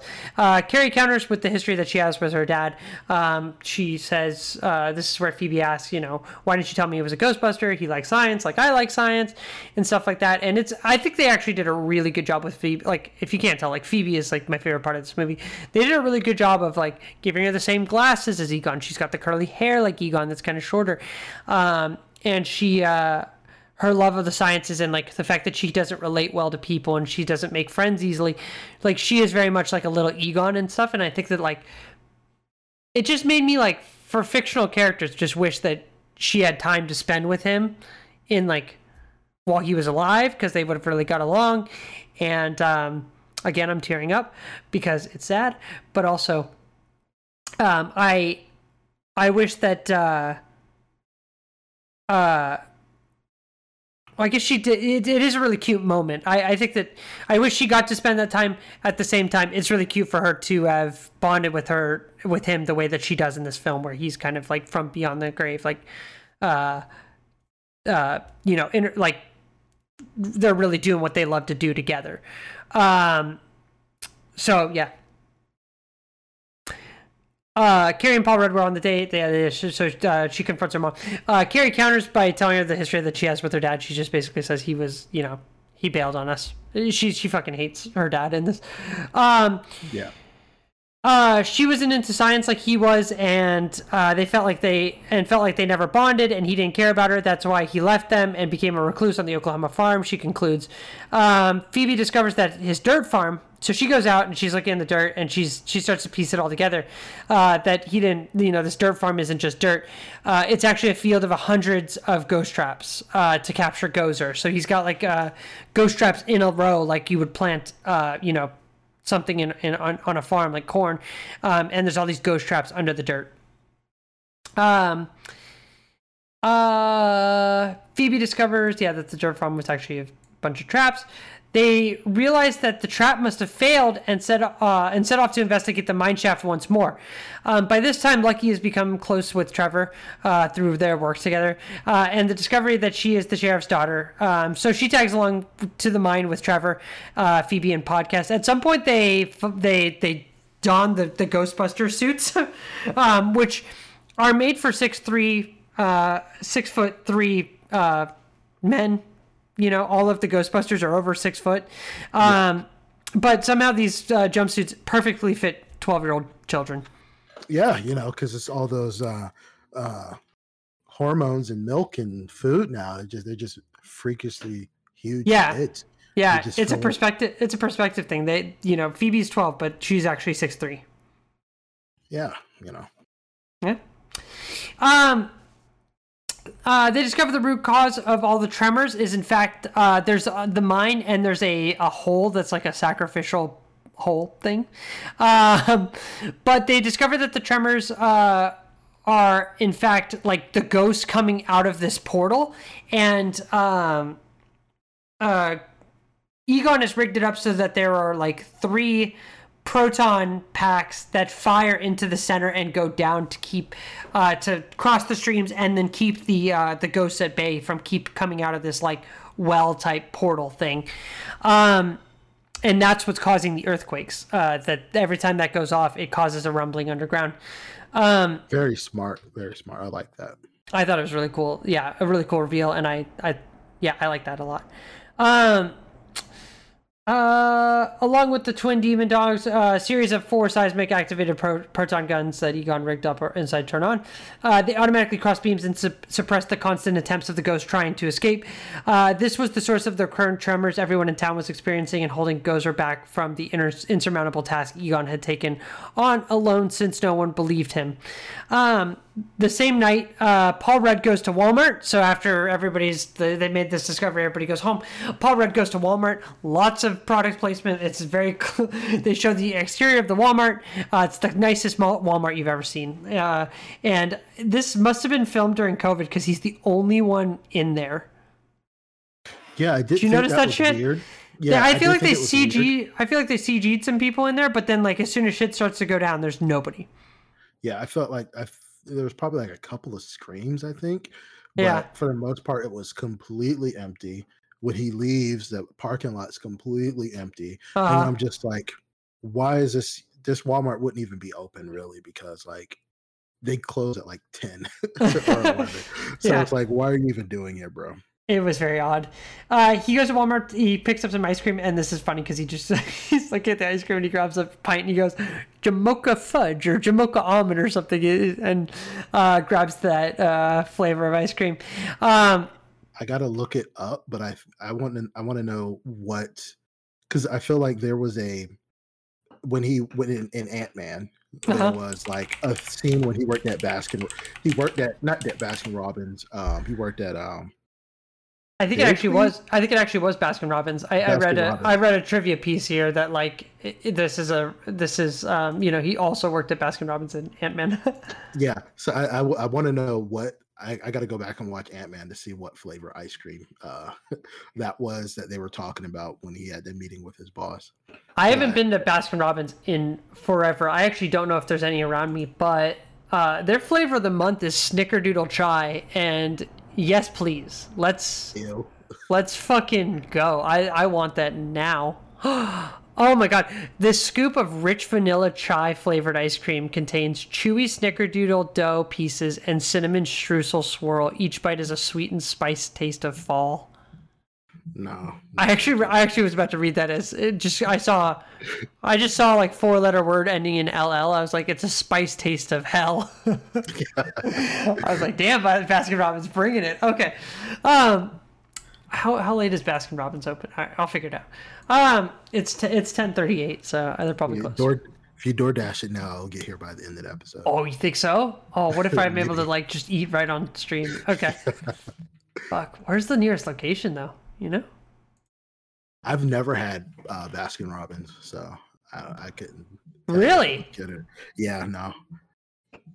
And I'm Now- not really an ice cream person, anyways. So You know what? I got to give it to the boys at Baskin Robbins marketing department because they've worked the 31 into the BR logo, and I don't know. Was it ever actually called 31 Flavors? Was there a merger at some point between Baskin Robbins and 31 Flavors? I have no idea. You ever call it 31 Flavors? You know what I'm talking about at all? Okay. Yeah, I've never called it that. I know that that's their thing. You know, Let's see. I've heard TV shows joke about like, hey, what about 32 flavors? Or stupid stuff like that. But Yeah.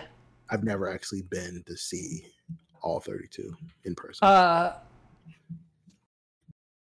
There's a Baskin Robbins that's open from 6 a.m. to 1 p.m. What the fuck? Yeah, that's weird. It's kind of like Cold Stone Creamery, where it's like, why is this open so late? Like, Yeah. I get sometimes you want like ice cream in the middle of the night, but Damn. really, Closest one is 2 miles away, and it closes at 10 p.m. Yeah, they all close at 10. This is bullshit. Okay. Well, tomorrow, I know what I'm doing. Paul Rudd grabs his Jamocha almond or whatever, Jamocha fudge, whatever it was. He is walking down the aisle, and he notices a Stay Puft marshmallow bag is coming to life. It's kind of moving around. A little Stay Puft Marshmallow Man pops his head out of the bag, and it's actually super cute. He kind of face plants onto the shelf, and Paul Rudd gives him a shove with his finger. He puts out his finger. The Stay Puft Marshmallow Man walks up and bites the end of his finger, and then he notices a bunch of Stay Puft Marshmallow Men are all kind of appearing from the shelves around him, and they start killing each other in gruesome ways. There's I one thought in this like part was so funny. I thought it was funny too. It went on just a little bit too long, but I was like, this is for the kids, and so they can sell the toys. But if I could get a little like one of those size Stay Puft Marshmallow Men for my desk, I'm in. There's like one in the blender. They're skewering them themselves. They're putting each other on the barbecue. One gets under like some chocolate, and one uses a blowtorch to melt the chocolate over him on a graham cracker. Yeah. I read in the trivia, I didn't see this when I watched the film, but I read in the trivia that there's one that as it's melting puts up a thumbs up like in Terminator 2. I thought was fun. I did not see that. I'm gonna go back and look for that because that sounds awesome. Paul Rudd makes a run for it, rounds a corner, and sees one of the terror dogs with its head in a bag of dog food, I think it was. And he's kind of like mortified, paralyzed with fear, standing there. The dog pulls its head out of the bag, and he starts to say like, "Hi, puppy," and the thing growls at him. And here's one of the more comedic beats for me that I laughed way too hard at. It's when he throws the pint of ice cream at it, and you get this nice like hollow like dunk sound against its head. It was great. I love the sound effect there. And then he takes off running, runs out the front of the Walmart, and gets into his car. Fuck, I can't believe I forgot one of the most comedic beats of this movie, which is after they've released the ghost, earlier on when he taps the top of the trap and it blows out all the windows.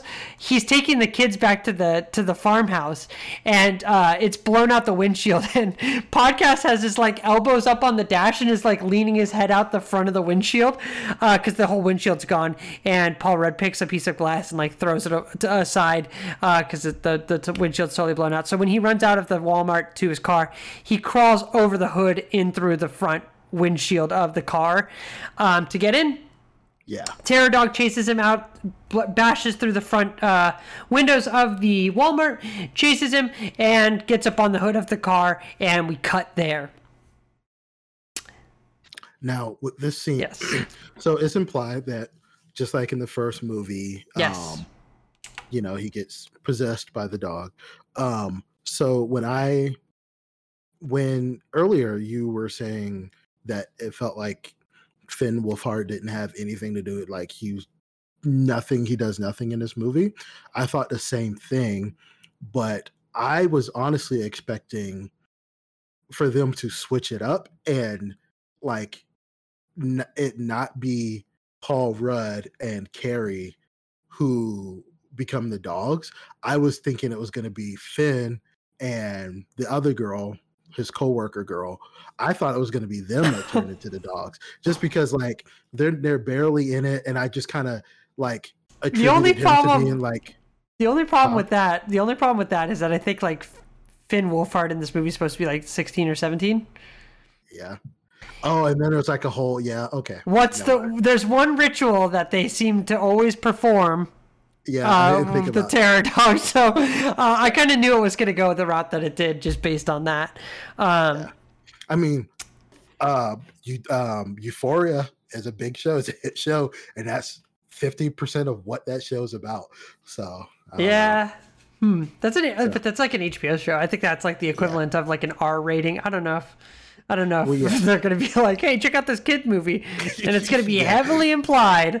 Yeah. Yeah, well, that's just what I thought when I was seeing it. I was like, oh, okay, they're gonna switch it up. Is Finn gonna be the wolf? You know, there's one thing that I was thinking about. So I wasn't actually thinking about this until this happened, and when they cut away, I was like, oh, well, you know, the Terror Dogs exist in this because they possess people to become the Terror Dogs, and then, you know, act as the gatekeeper and the keymaster, which we know from the first movie. So when this happened is when I started to be like, oh, okay, like, yeah, he's going to be the gatekeeper or the keymaster. But I was listening to something about this. I like to listen to like other people's reviews too after I see a movie. And somebody was saying that they swapped up who was the gatemaster and the gatekeeper and the keymaster. Like they flip-flopped it from the original, but I don't think that's true because later on we'll get to something, but Carrie says, there's no mom, only Zool.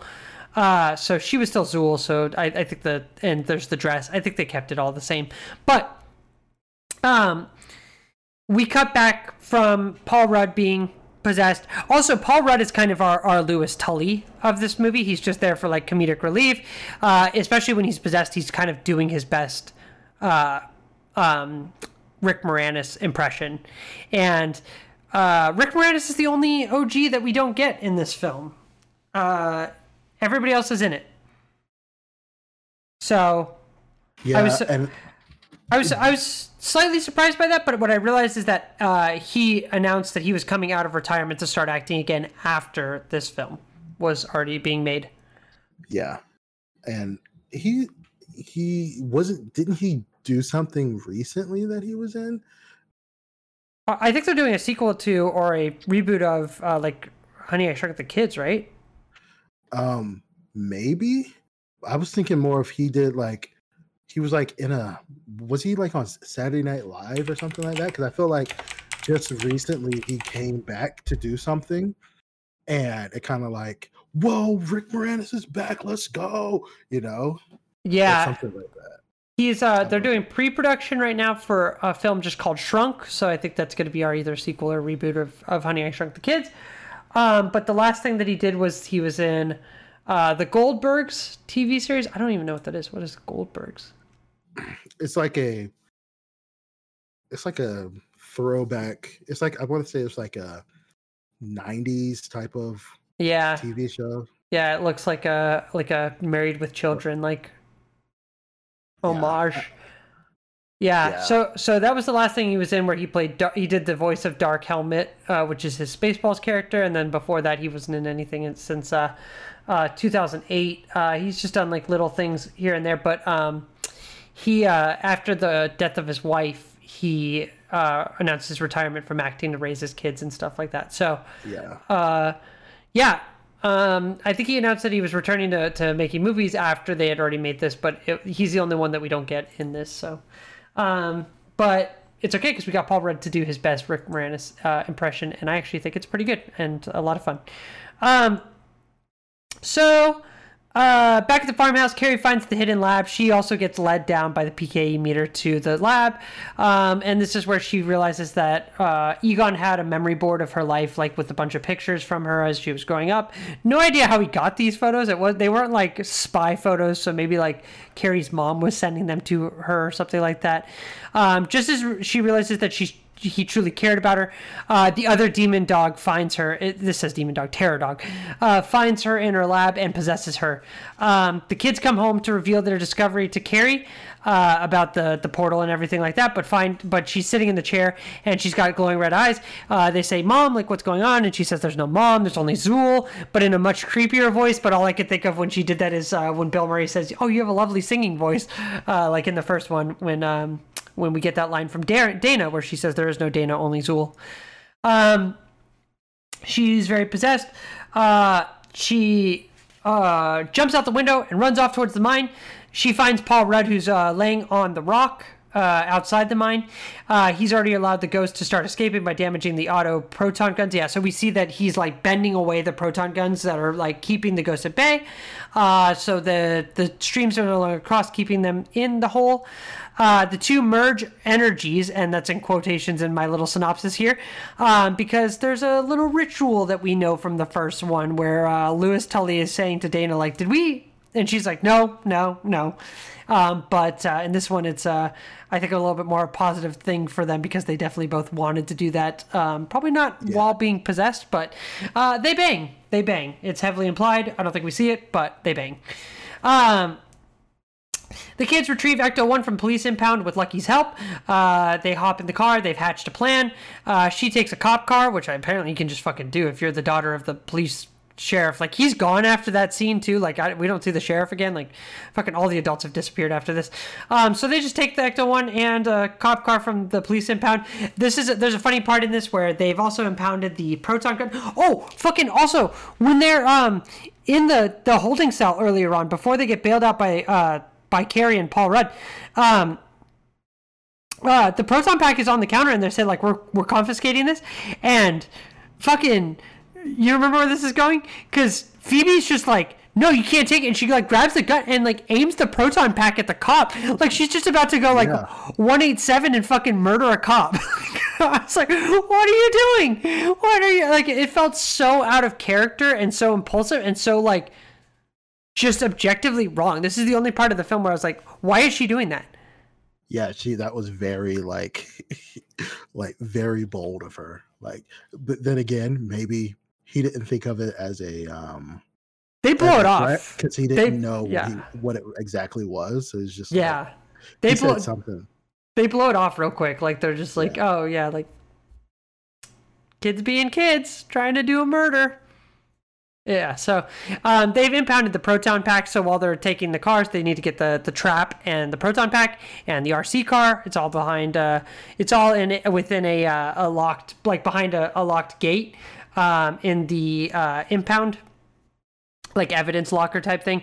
But there's a funny line where they're like dumping over boxes and they're like, "Well, can't find the proton pack, but there's a lot of guns." They're just like dumping guns out of boxes. Yeah, I thought that was pretty funny. It was really good. they can't get to the proton pack behind within the holding cell, like within the little evidence locker. Podcast reaches through and hits the button on the trap, releasing Muncher, who chews his way out of the holding cell, like, or the fucking evidence locker. I don't know why I can't get that right. Chews his way out of the evidence locker and then bails through the wall. And they grab all their shit and hop in the car. They arrive at the mine. I think it would have been funny if Muncher just flies straight up and through the ceiling and didn't even need to eat his way out. No. And then they're like, "Oops! Well, I guess we have to find a different way." Hey, we're gonna have to catch that one again too. There was no point to that. Yeah, so they grab all their shit, they get in the car. They arrive at the mine and witness Carrie and Paul Rudd transforming into the terror dogs, into like the statues, and Gozer sitting between them. Yeah, we get like Gozer comes out of it's because it's the same kind of like steps. I forget exactly what it looks like, but we get Gozer back. And actually, Gozer, do you know who plays Gozer in this? No. Olivia Wilde. You know who Olivia Wilde is? Olivia Wilde. That sounds so familiar. Remember House? She was like the brunette.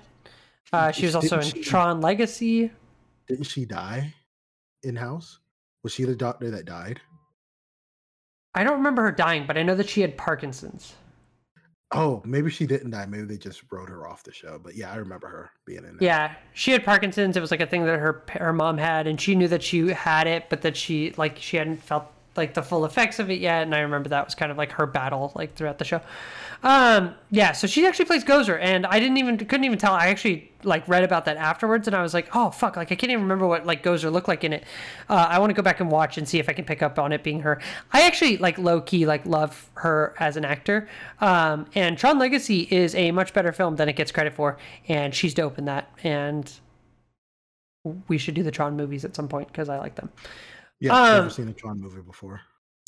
The first one's like very old, but it's actually like crazy how much they like conceptualized the internet and stuff at the time when it was brand new. Like if you think about it, like they're talking about the internet and the way that things are moving through the internet and how information is like being transferred and what it would be like to be inside of like a computer, like in the 70s. And it's like, oh fuck, like personal computers weren't around till like way later than that. So it's pretty fascinating stuff, actually. Yeah, it was really cool. Just to have that historical perspective. Some of the effects don't hold up and stuff. And like the first one's really cheesy. Actually, Tron Legacy is cool. And Tron Legacy has a banger fucking soundtrack with Daft Punk doing all the music on there. So really, really, really good songs. Like you can like that's the only like OST from like a movie that like I will like low key like play all the way through and enjoy.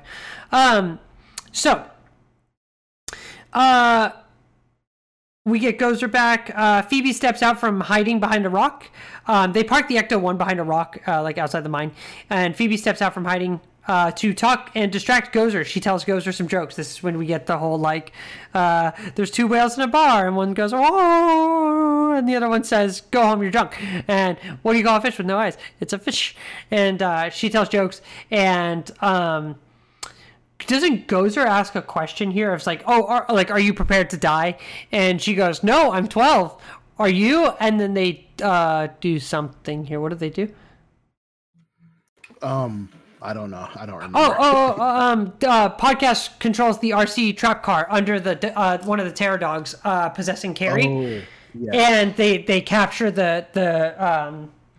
they capture the ghost, and Carrie is no longer possessed. They run to the Ecto-1 and they escape, and they're driving back towards home to enact Egon's trap. They blaze through the cornfields all the way back home. And Paul Rudd, still possessed in dog form, chases after them. They make their way to the farmhouse and attempt the same trap as Egon. Carrie and Phoebe stand on the porch holding the ghost trap with the demon dog in it that Gozer needs to become fully resurrected. And this was a really cool thing, is that like, because they captured one of the terror dogs, Gozer's just like half materialized. Like she's not her full form. I thought that was kind of a cool thing of like she needs both the dogs to be her full form. I thought that was really cool. Gozer Kinda appears creepy out of the too. yeah, it was cool. And also the design of Gozer was cool, right? Like with the kind of like scaly, kind of like crystally Yeah. skull, like skin stuff. Yeah. I thought that was nice. Gozer appears out of the cornfield, and Phoebe tries to turn on the traps, but they fail again, just as they did the first time with Egon.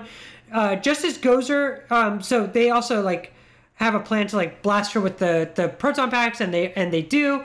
Like Lucky shows up, and I think she blasts her from the porch, and then Finn Tryhard tries to blast her with the other proton pack from the gunner seat, but it doesn't fire, and it's because there's a bunch of fucking like Stay Puft Marshmallow guys inside of it, like fucking with it like gremlins. And so the trap doesn't work exactly right, and Gozer. Which I was confused on why they were even there, how they even get there. Who? The Stay Puft Oh yeah. Yeah. The plot needed something to fuck the pack up, I guess, and Yeah. that's what they decided on. I don't know. Yeah, I was like, all right, those are good there now. All right. Yeah, so Gozer and Phoebe, like Phoebe blasts the proton pack at Gozer. I don't know how she gets it. Does she get it? Oh, because Lucky gets possessed at some point. I think that's in here. Because they do release the trap or something, and like the demon dog.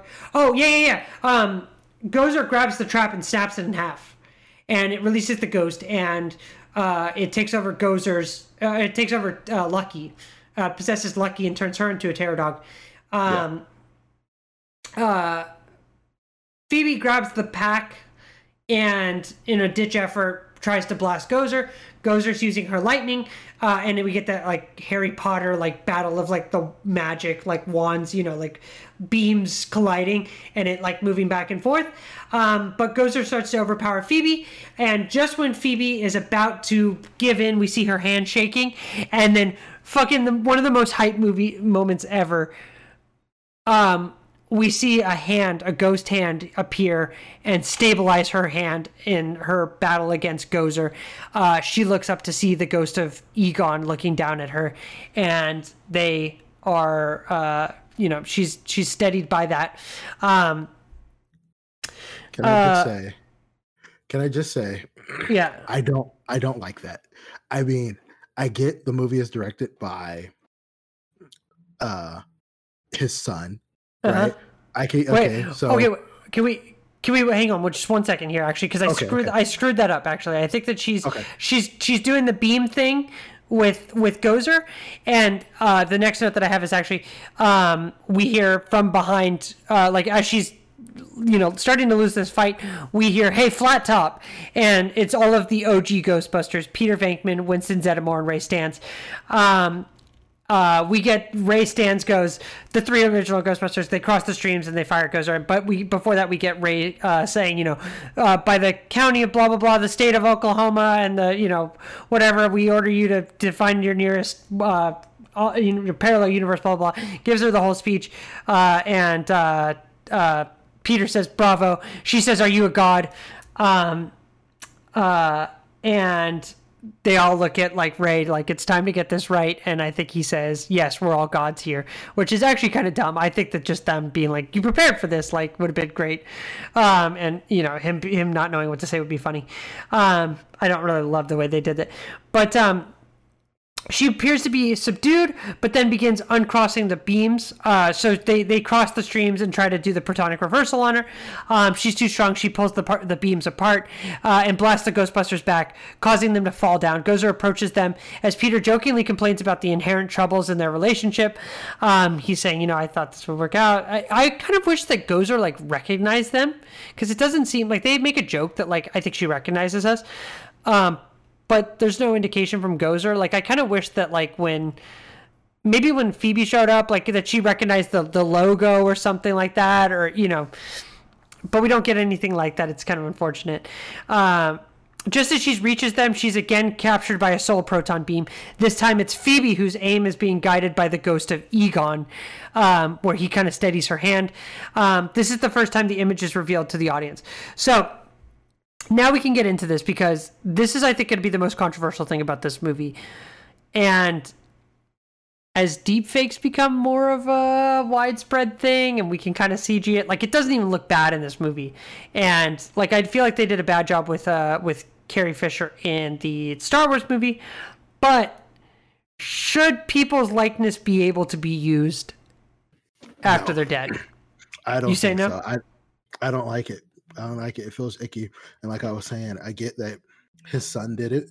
His son made the movie, so I guess that's just as close as like. Now okay, you say his son. You say his son did it. I want to be clear. Jason Reitman is the director, the son of Ivan Reitman, the original director.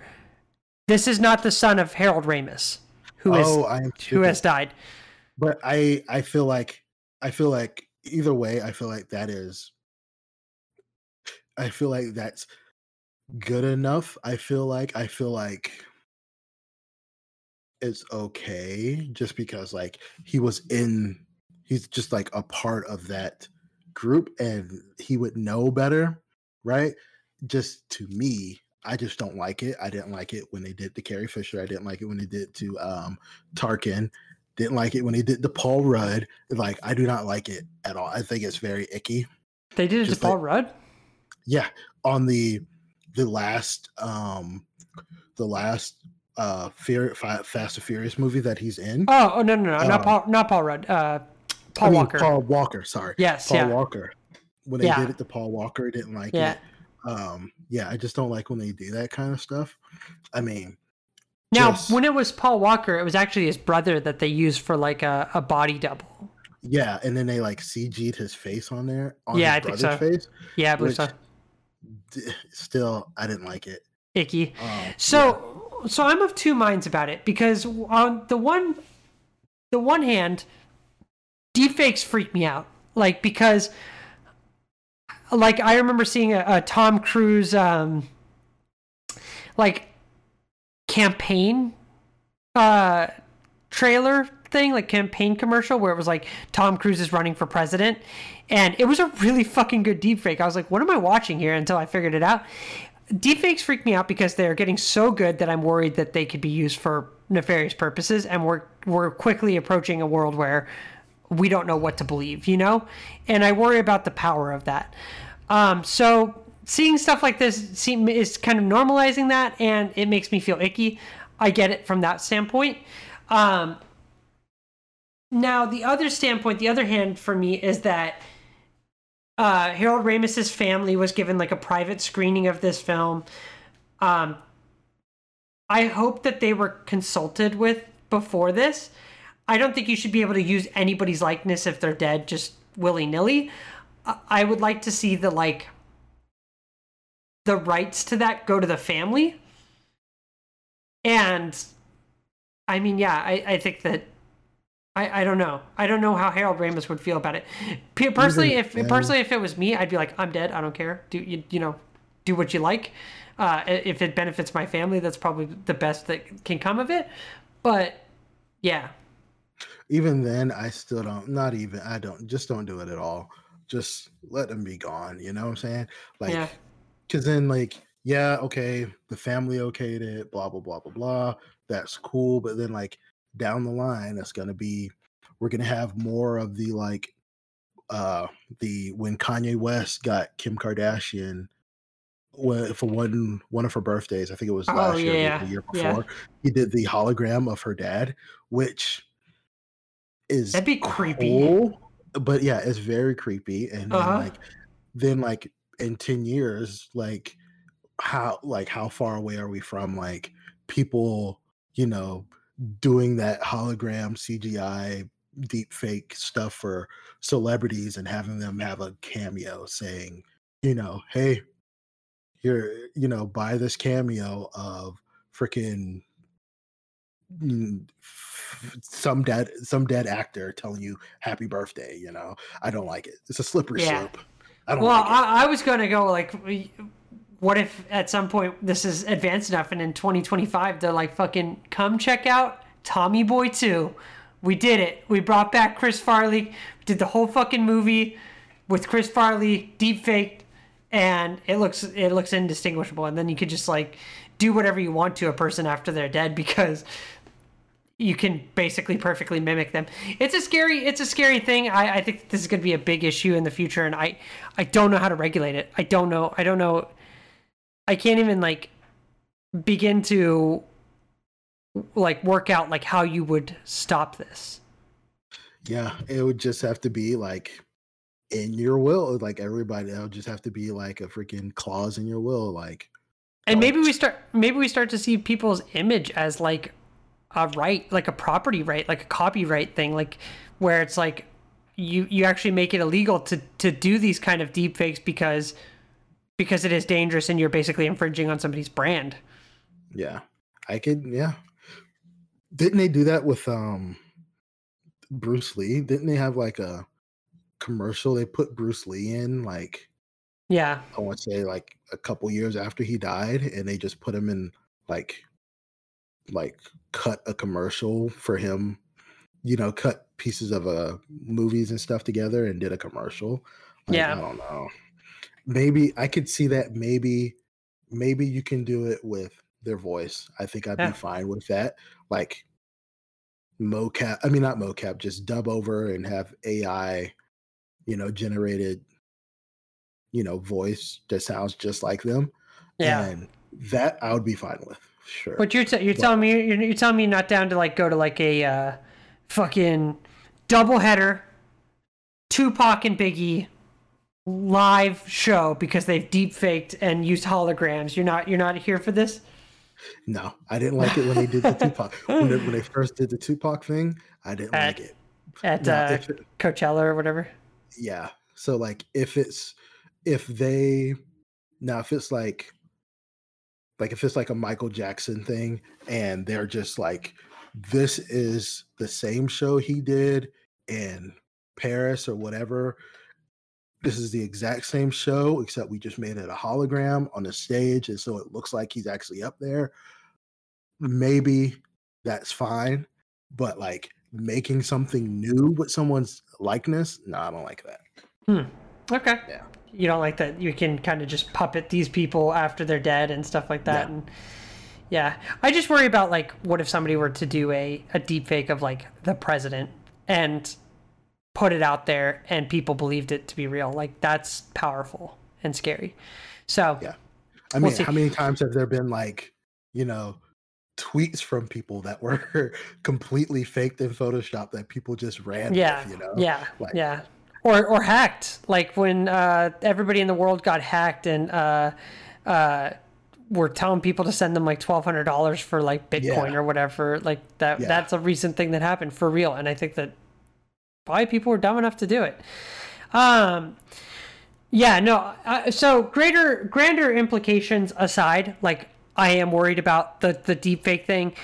In this case, as long as Harold Ramis's family was okay with the portrayal, I'm okay with it for the sake of this. I do think that they made like a kick-ass tribute, and it wasn't insensitive to me. They didn't have him talk, which I think is the most important thing, because I was worried that they were going to fuck it up with that. But just to use his likeness, I thought it was really touching. Like I liked it. I teared up. I liked it, and I'm kind of of two minds about it, but I liked it. I like the way they did it here. Yeah. And actually the actual body person for it was Bob Gunton from he was the warden in Shawshank Redemption. Oh, really? Yeah. So he actually did like the body, and then they just put Egon's face over it. Interesting. Okay. Yeah. Yeah, so the other three Ghostbusters jump up and they join the battle by firing their beams as well. While they're on the ground, I think we get a line of like, Bill Murray's like, I don't remember it hurting this much, and Winston's like, I do, which was kind of funny. But the three Ghostbusters jump up. They join the battle by firing their beams as well. With the combined force of 4 beams, once again, Gozer is suppressed but not captured. Trevor emerges from Ecto-1 and fires his proton pack at the electrical towers that are off to the side. The burst of energy fires them up and activates all the traps under the dirt field. Gozer and the Demon Dogs are all, this says destroyed, but they're captured. The 3 living Ghostbusters stare in amazement at the sight of the ghost of their fallen comrade. They watch as he says goodbye to, and he fixes Phoebe's glasses that are identical to his and gives Carrie a hug. And his form fades away and dissipates in the night sky. As we pan up, we see a little tribute message that says for Harold. Lucky and Paul Rudd break free of the dog carcasses things, and Winston says he's going to fix up Ecto-1. We get an overhead shot of Ecto-1 driving through New York City. It's back in New York City with the emergency lights on. And then we get the hero credits. I'm watching the hero credits. I actually, the first thing I do after every movie is I get on my phone and I go to like what's after the credits.com or something like that. See if I got to sit through any credits. After the hero credits, at the end of it, it says with Sigourney Weaver. And then we get a scene where her and Bill Murray, Peter Venkman, Dana Barrett Venkman, because they're married, she's playing the same game with him that he was playing at the start of 1, where she's holding up the cards and asking him what's on them. He gets the first one right, and he explains, I used to do this with students, and I would just always shock the guy and not the girl, and she shocks him for that, and then he guesses the next one right, and she says, did you mark these? And he's like, yeah, I marked them. And then she shocks him again. It's kind of cute. Yeah. And then we get the real credits. Credits go by, and then we get one more scene at the end where looks like it's old footage where Annie Potts' character, Janine Melnitz, hands Egon a coin and says, "It's my lucky coin. I've got another one at home." We cut to the present time where she's holding the same coin and she's sitting down with Winston Zeddemore. He talks about building a fortune, building a company for his family, blah, blah, blah, and being able to give back, and that's what he plans to do. This scene was kind of vague. I don't remember too much of it, and I don't have any notes on it, but he does talk about like doing it all for his family and stuff like that. And then we cut over to him at the old Ghostbusters HQ, and it's a wreck. And I think they pull the Ghostbusters car into it. He puts his hand on the fender. I think the same way they do in the first film, if I remember correctly. And he commits to fixing up the Ecto-1. And I think we get a tease here that maybe he's going to be bankrolling a new Ghostbusters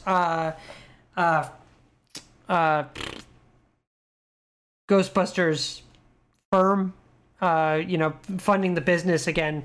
Then I think the last shot that we see is the storage facility. And do you remember the line from the first one? Because I remember when he first gets the job and they're down there and I think it's Ray is explaining everything to him.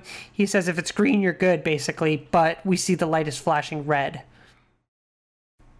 Yeah, I don't remember.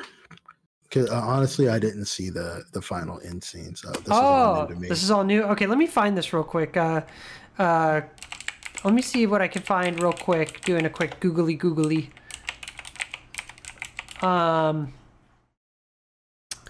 Let's see. Ghostbusters Afterlife post-credit scene. Let's go to Reddit for it. Reddit's always got the good.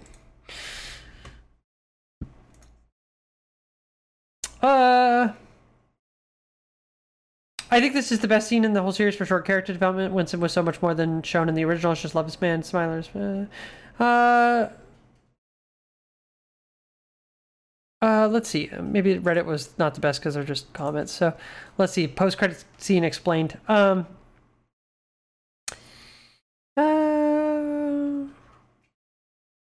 mid-credit scene. What happens in the Ghostbusters Afterlife post-credit scene? Sequence after the credits is an interesting one. First, there's a brief scene. I'm pulling from Polygon for this article, Ghostbusters Afterlife post-credit scene. The sequence after the credits end is an interesting one. First, there's a brief scene where Egon in the 1980s is headed off to fight Gozer, and Janine offers him a lucky coin to take with him. There isn't much to that sequence. It's a deleted scene from the 1984 movie, including an Easter egg, but without much meaning for the rest of the film. After a jump back to the present day, Janine appears to be interviewing Winston about what he's been up to since the 1980s. The audience already knows from Ray's recap earlier in the film that Winston struck out on his own and became a highly successful businessman, but the film doesn't give him much material of his own. While Bill Murray as Peter gets to ramble out a goofy monologue and crack jokes about Gozer, and Ray as solemn and sincere as ever, Winston is mostly stuck off to the side, moaning at the condition of their old Ecto 1, and promising to get it fixed up. But in the post-credit scene, Winston finally gets a little time to shine as something other than the fourth build man in the three-man team. He explains his initiatives and motives to Janine. I wanted to be an example of what's possible.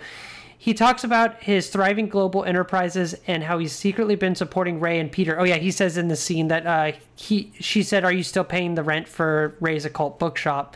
And he says, "Yeah," and blah blah blah. And, Peter went back. They mention Ray mentions on the phone with Phoebe that Peter went back to academia, which is funny because Peter was never really that academic in his yeah. So I thought that was funny. But I think they said that he's a marketing guy or something like that, which makes way more sense. So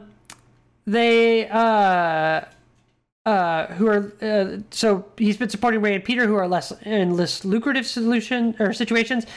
He says, Winston says, "I may be a businessman, but I will always be a Ghostbuster."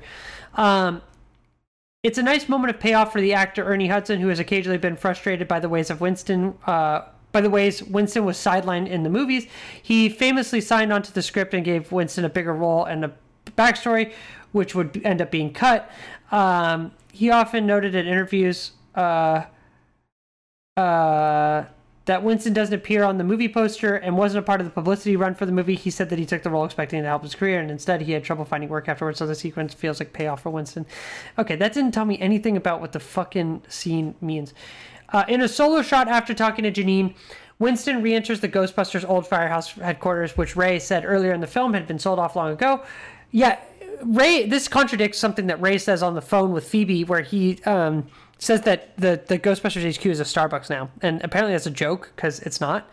But it's not played like a joke in the film. I feel like this is some retconning. Yeah, I thought it was when he said it. I was like, oh, okay, that's what it is. He didn't say it like as a no. Joke. Yeah, exactly. It's weird. When the Ghostbusters shop making money that it got sold off, Winston has clearly purchased the place for nostalgic reasons, the same reasons that power the rest of the movie, and he looks around it with the exact same satisfaction of Ray looking around Tatooine at the end of Star Wars Episode 9, The Rise of Skywalker. Is that 9? Yeah, 9. Yeah. With the exact same sense that he's there to make fans happy. Okay, what the fuck, dude? Get to it. Where's the point of this article? But then Reitman's camera wanders off to the side, finding Ghostbusters' old Ecto containment system, the laser grid unit that contained all the ghosts that they trapped until an EPA lawyer played by William Atherton, "It's true, this man has no dick" guy from the first movie, had it shut down and they all escaped. There's a single ominous red flashing light on the system indicating something is wrong in the post-credit scene on that promise of a threat to come. Never mind that the containment system was in the basement on a small side room of the basement stairs rather than in the garage. This point is something interesting that seems to be happening. Okay, so that doesn't really tell us much. It just means that something's wrong. Yeah, just sorry I read a whole bunch. Yeah, it's a very scene that's not going to pay off in any way in the next movie. It's just like, hey, something's blinking. There might be a number 2. Either it pays off big time and we get a sequel, and that's the setup for the sequel, is that we could start right there in the next movie with him in the garage and seeing the red blinking light and saying like, oh no, something's wrong. But it doesn't seem like that's been in use, so we could pick it up right there and it could launch another franchise. I think that was a tease for a sequel to get people excited for a sequel. and to potentially get a sequel greenlit. And if a sequel never gets greenlit, it's just a throwaway thing that was, kind of interesting and just builds out the world a little bit more. So we'll see. Fingers crossed. I mean, fingers crossed that all these years later, Ernie Hudson gets to star in a Ghostbusters film and is actually the focal point of one of these, because I kind of feel like he deserves it. Yeah. So if they do bring it back, is it going to be in New York? Did like Finn and all the rest of them, did they move to New York too, or?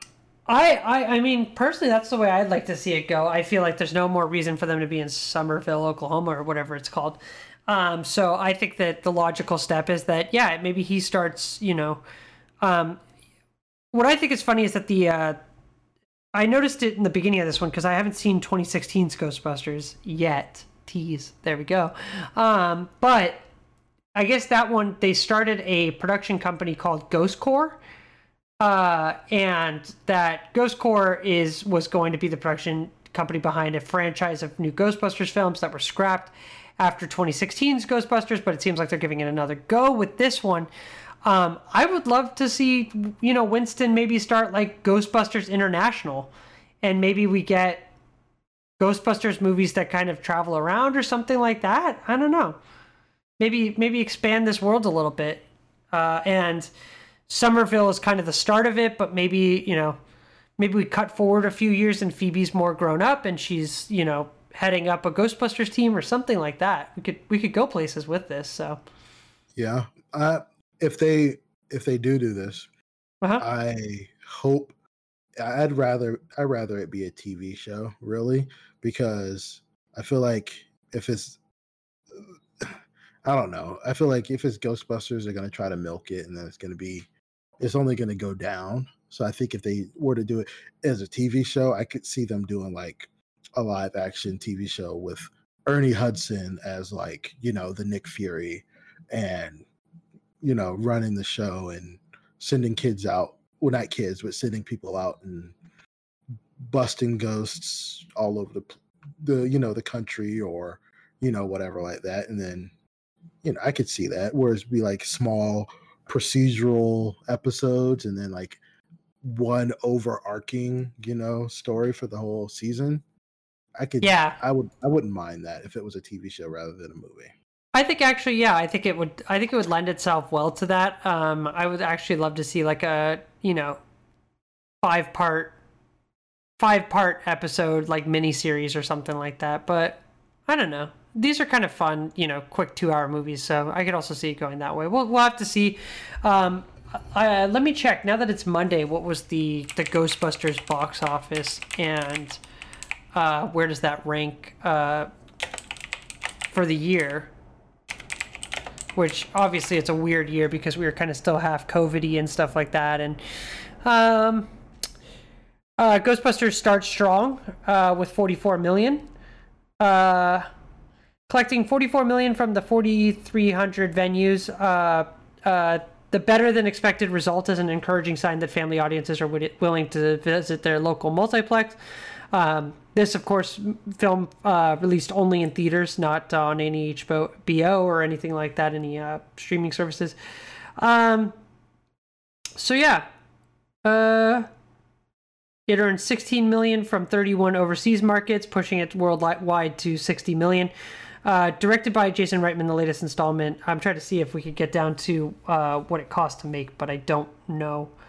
The all-female reboot of Ghostbusters premiered at 46 million, only 2 million more than Afterlife. And that was in a time when theaters were wide open. Yeah, I can get that, yeah. It's received mostly positive feedback. And I was looking at the Rotten Tomatoes earlier. 62% from critics on Rotten Tomatoes, 96% of audience reviews. I side more with the audience on this side because I think it's great. Yeah, like I said at the beginning, it was okay, but I'm not gonna watch it again. Yeah, if I'm scrolling and it's on Showtime or HBO, then yeah, I might just click on it to see where it's at, and if it's, I don't know, but I'm not going to actively seek it out and watch it when it comes on streaming or whatever like that, you know? Yeah. Oh, apparently that despite rapturous reviews of an Oscar buzz, the Warner Bros. Release King Richard became the latest adult-oriented drama to crumble at the box office. Oh man, that's the Will Smith film about the Venus and Serena Williams. Apparently that's not doing well. Granted, I'm not dying to go see it in theaters, but I will definitely watch it if it hits Netflix. So, and then that Resident Evil Welcome to Raccoon City film came out. I am imagining that's going to be terrible, but I want it to be good. Yeah. What else came out this week? Sounds like next weekend's offerings, Disney musical Encanto comes out. MGM star-studded House of Gucci. I think House of Gucci is out, I want to say. But actually this is all next week. So yeah, Encanto, House of Gucci, and Resident Evil are all next week. Ghostbusters Afterlife, Marvel's Eternals, No Time to Die, that stuff's all in theaters right now, and then that King Richard film. I don't know if anything else came out this week, but that's so far what I've got. But I hope that Afterlife crushes it at the box office, because I feel like I really like this film. I would like to see more of these, so that's what I think should happen. Yeah, I'm pretty sure it'll do okay, but there'll probably be a lot of people, the hardcore fans that just like, you know, hardcore Ghostbusters fans who are gonna just shit all over it just because, you know, and hopefully that doesn't impact it too much, but you know, we'll see what happens. It's the 9th best film opening of the year. At least one of the films on that list is not going to reach 100 million. Halloween Kills, and one appears to be just barely touch it with Dune. So yeah, I guess it's not doing too bad when compared to those things. So yeah, I think that's about it for Ghostbusters Afterlife. I do quickly want to do our rankings again. I left the film yesterday and I said, this is amazing. This is my number one. And I was like, but let me think on it, because usually I'm pretty high on movies and then I kind of think about them and then I come down. And I don't think I've come down on this movie at all. I think that it's still my number one. So I think that my ranking is going to be Ghostbusters Afterlife, Ghostbusters 1984, Ghostbusters 2, and then we've got one more film going in there, which I imagine is going to go right to the bottom, but I'm going to keep an open mind with when we watch Ghostbusters 2016 next week. Yeah, and I would put Ghostbusters 2, Ghostbusters 1, Ghostbusters Afterlife. Damn. And yeah, and just because I okay, let me revise that. Ghostbusters 2, Ghostbusters Afterlife, Ghostbusters 1, because the first Ghostbusters, I would probably, even though I just said I wouldn't, but I would probably watch Ghostbusters Afterlife before I watched Ghostbusters 1 again. Just because it's just wasn't my jam. Yeah. I am a Ghostbusters 2 boy, and I will die on that hill. Ghostbusters 1 is a fantastic film, but I don't think there's much like it. Not enough happens. I don't feel like it's a good throw it on movie, because it's a lot of it is them talking, and it's an origin story, and I feel like the one that you're going to throw on in the background just to like have shit happening on TV, I think it's Ghostbusters Afterlife for me. And I know that you have a lot of nostalgia for Ghostbusters too, so that's probably still yours. But yeah, I think that if I just want to like throw something on and have, you know, action that I could kind of drop in and pick up what's happening at the time, I think Ghostbusters Afterlife. And it's, I don't know, it was the one that got me the most hype. It was the one that I was just like all about. I mean, it's the only one I saw in theaters, so maybe that has something to do with it. But I do think that this had like good action, good characters, comedy, and some touching moments in there. So I really like this one. Yeah, I mean, it's a wholesome movie. Kids will love it. So I don't know. I don't really have too much to say about it. Well, we talked for 2.5 hours about it, so I think we've covered it. Really? Oh my gosh, these are getting longer and longer. Yeah. All right. Well, with that, we should get out of here. We'll be back next week to do Ghostbusters 2016, which should be super fun to talk about from what I know of it. And yeah, and then after that, we're going into the Matrix franchise, building up towards Matrix Resurrections, which I also don't think is going to be very good, but we'll see. Fun. Yeah. Yeah. Make sure to go follow us on our socials. Link will be in description. So go do that. Yeah. Yeah. Jedi Ash _ on Twitch. That's the only one I really want to push because it links back to the Discord, and you can come hang out with us and you can chat about the podcast in the Discord. So go do that. Yeah, I'll put a link in the Discord too. I mean, I'll put a link in the description to the Discord. Wow. Perfect. All right, Stacks. Until next week. Have a good one. Okay. Bye. Bye.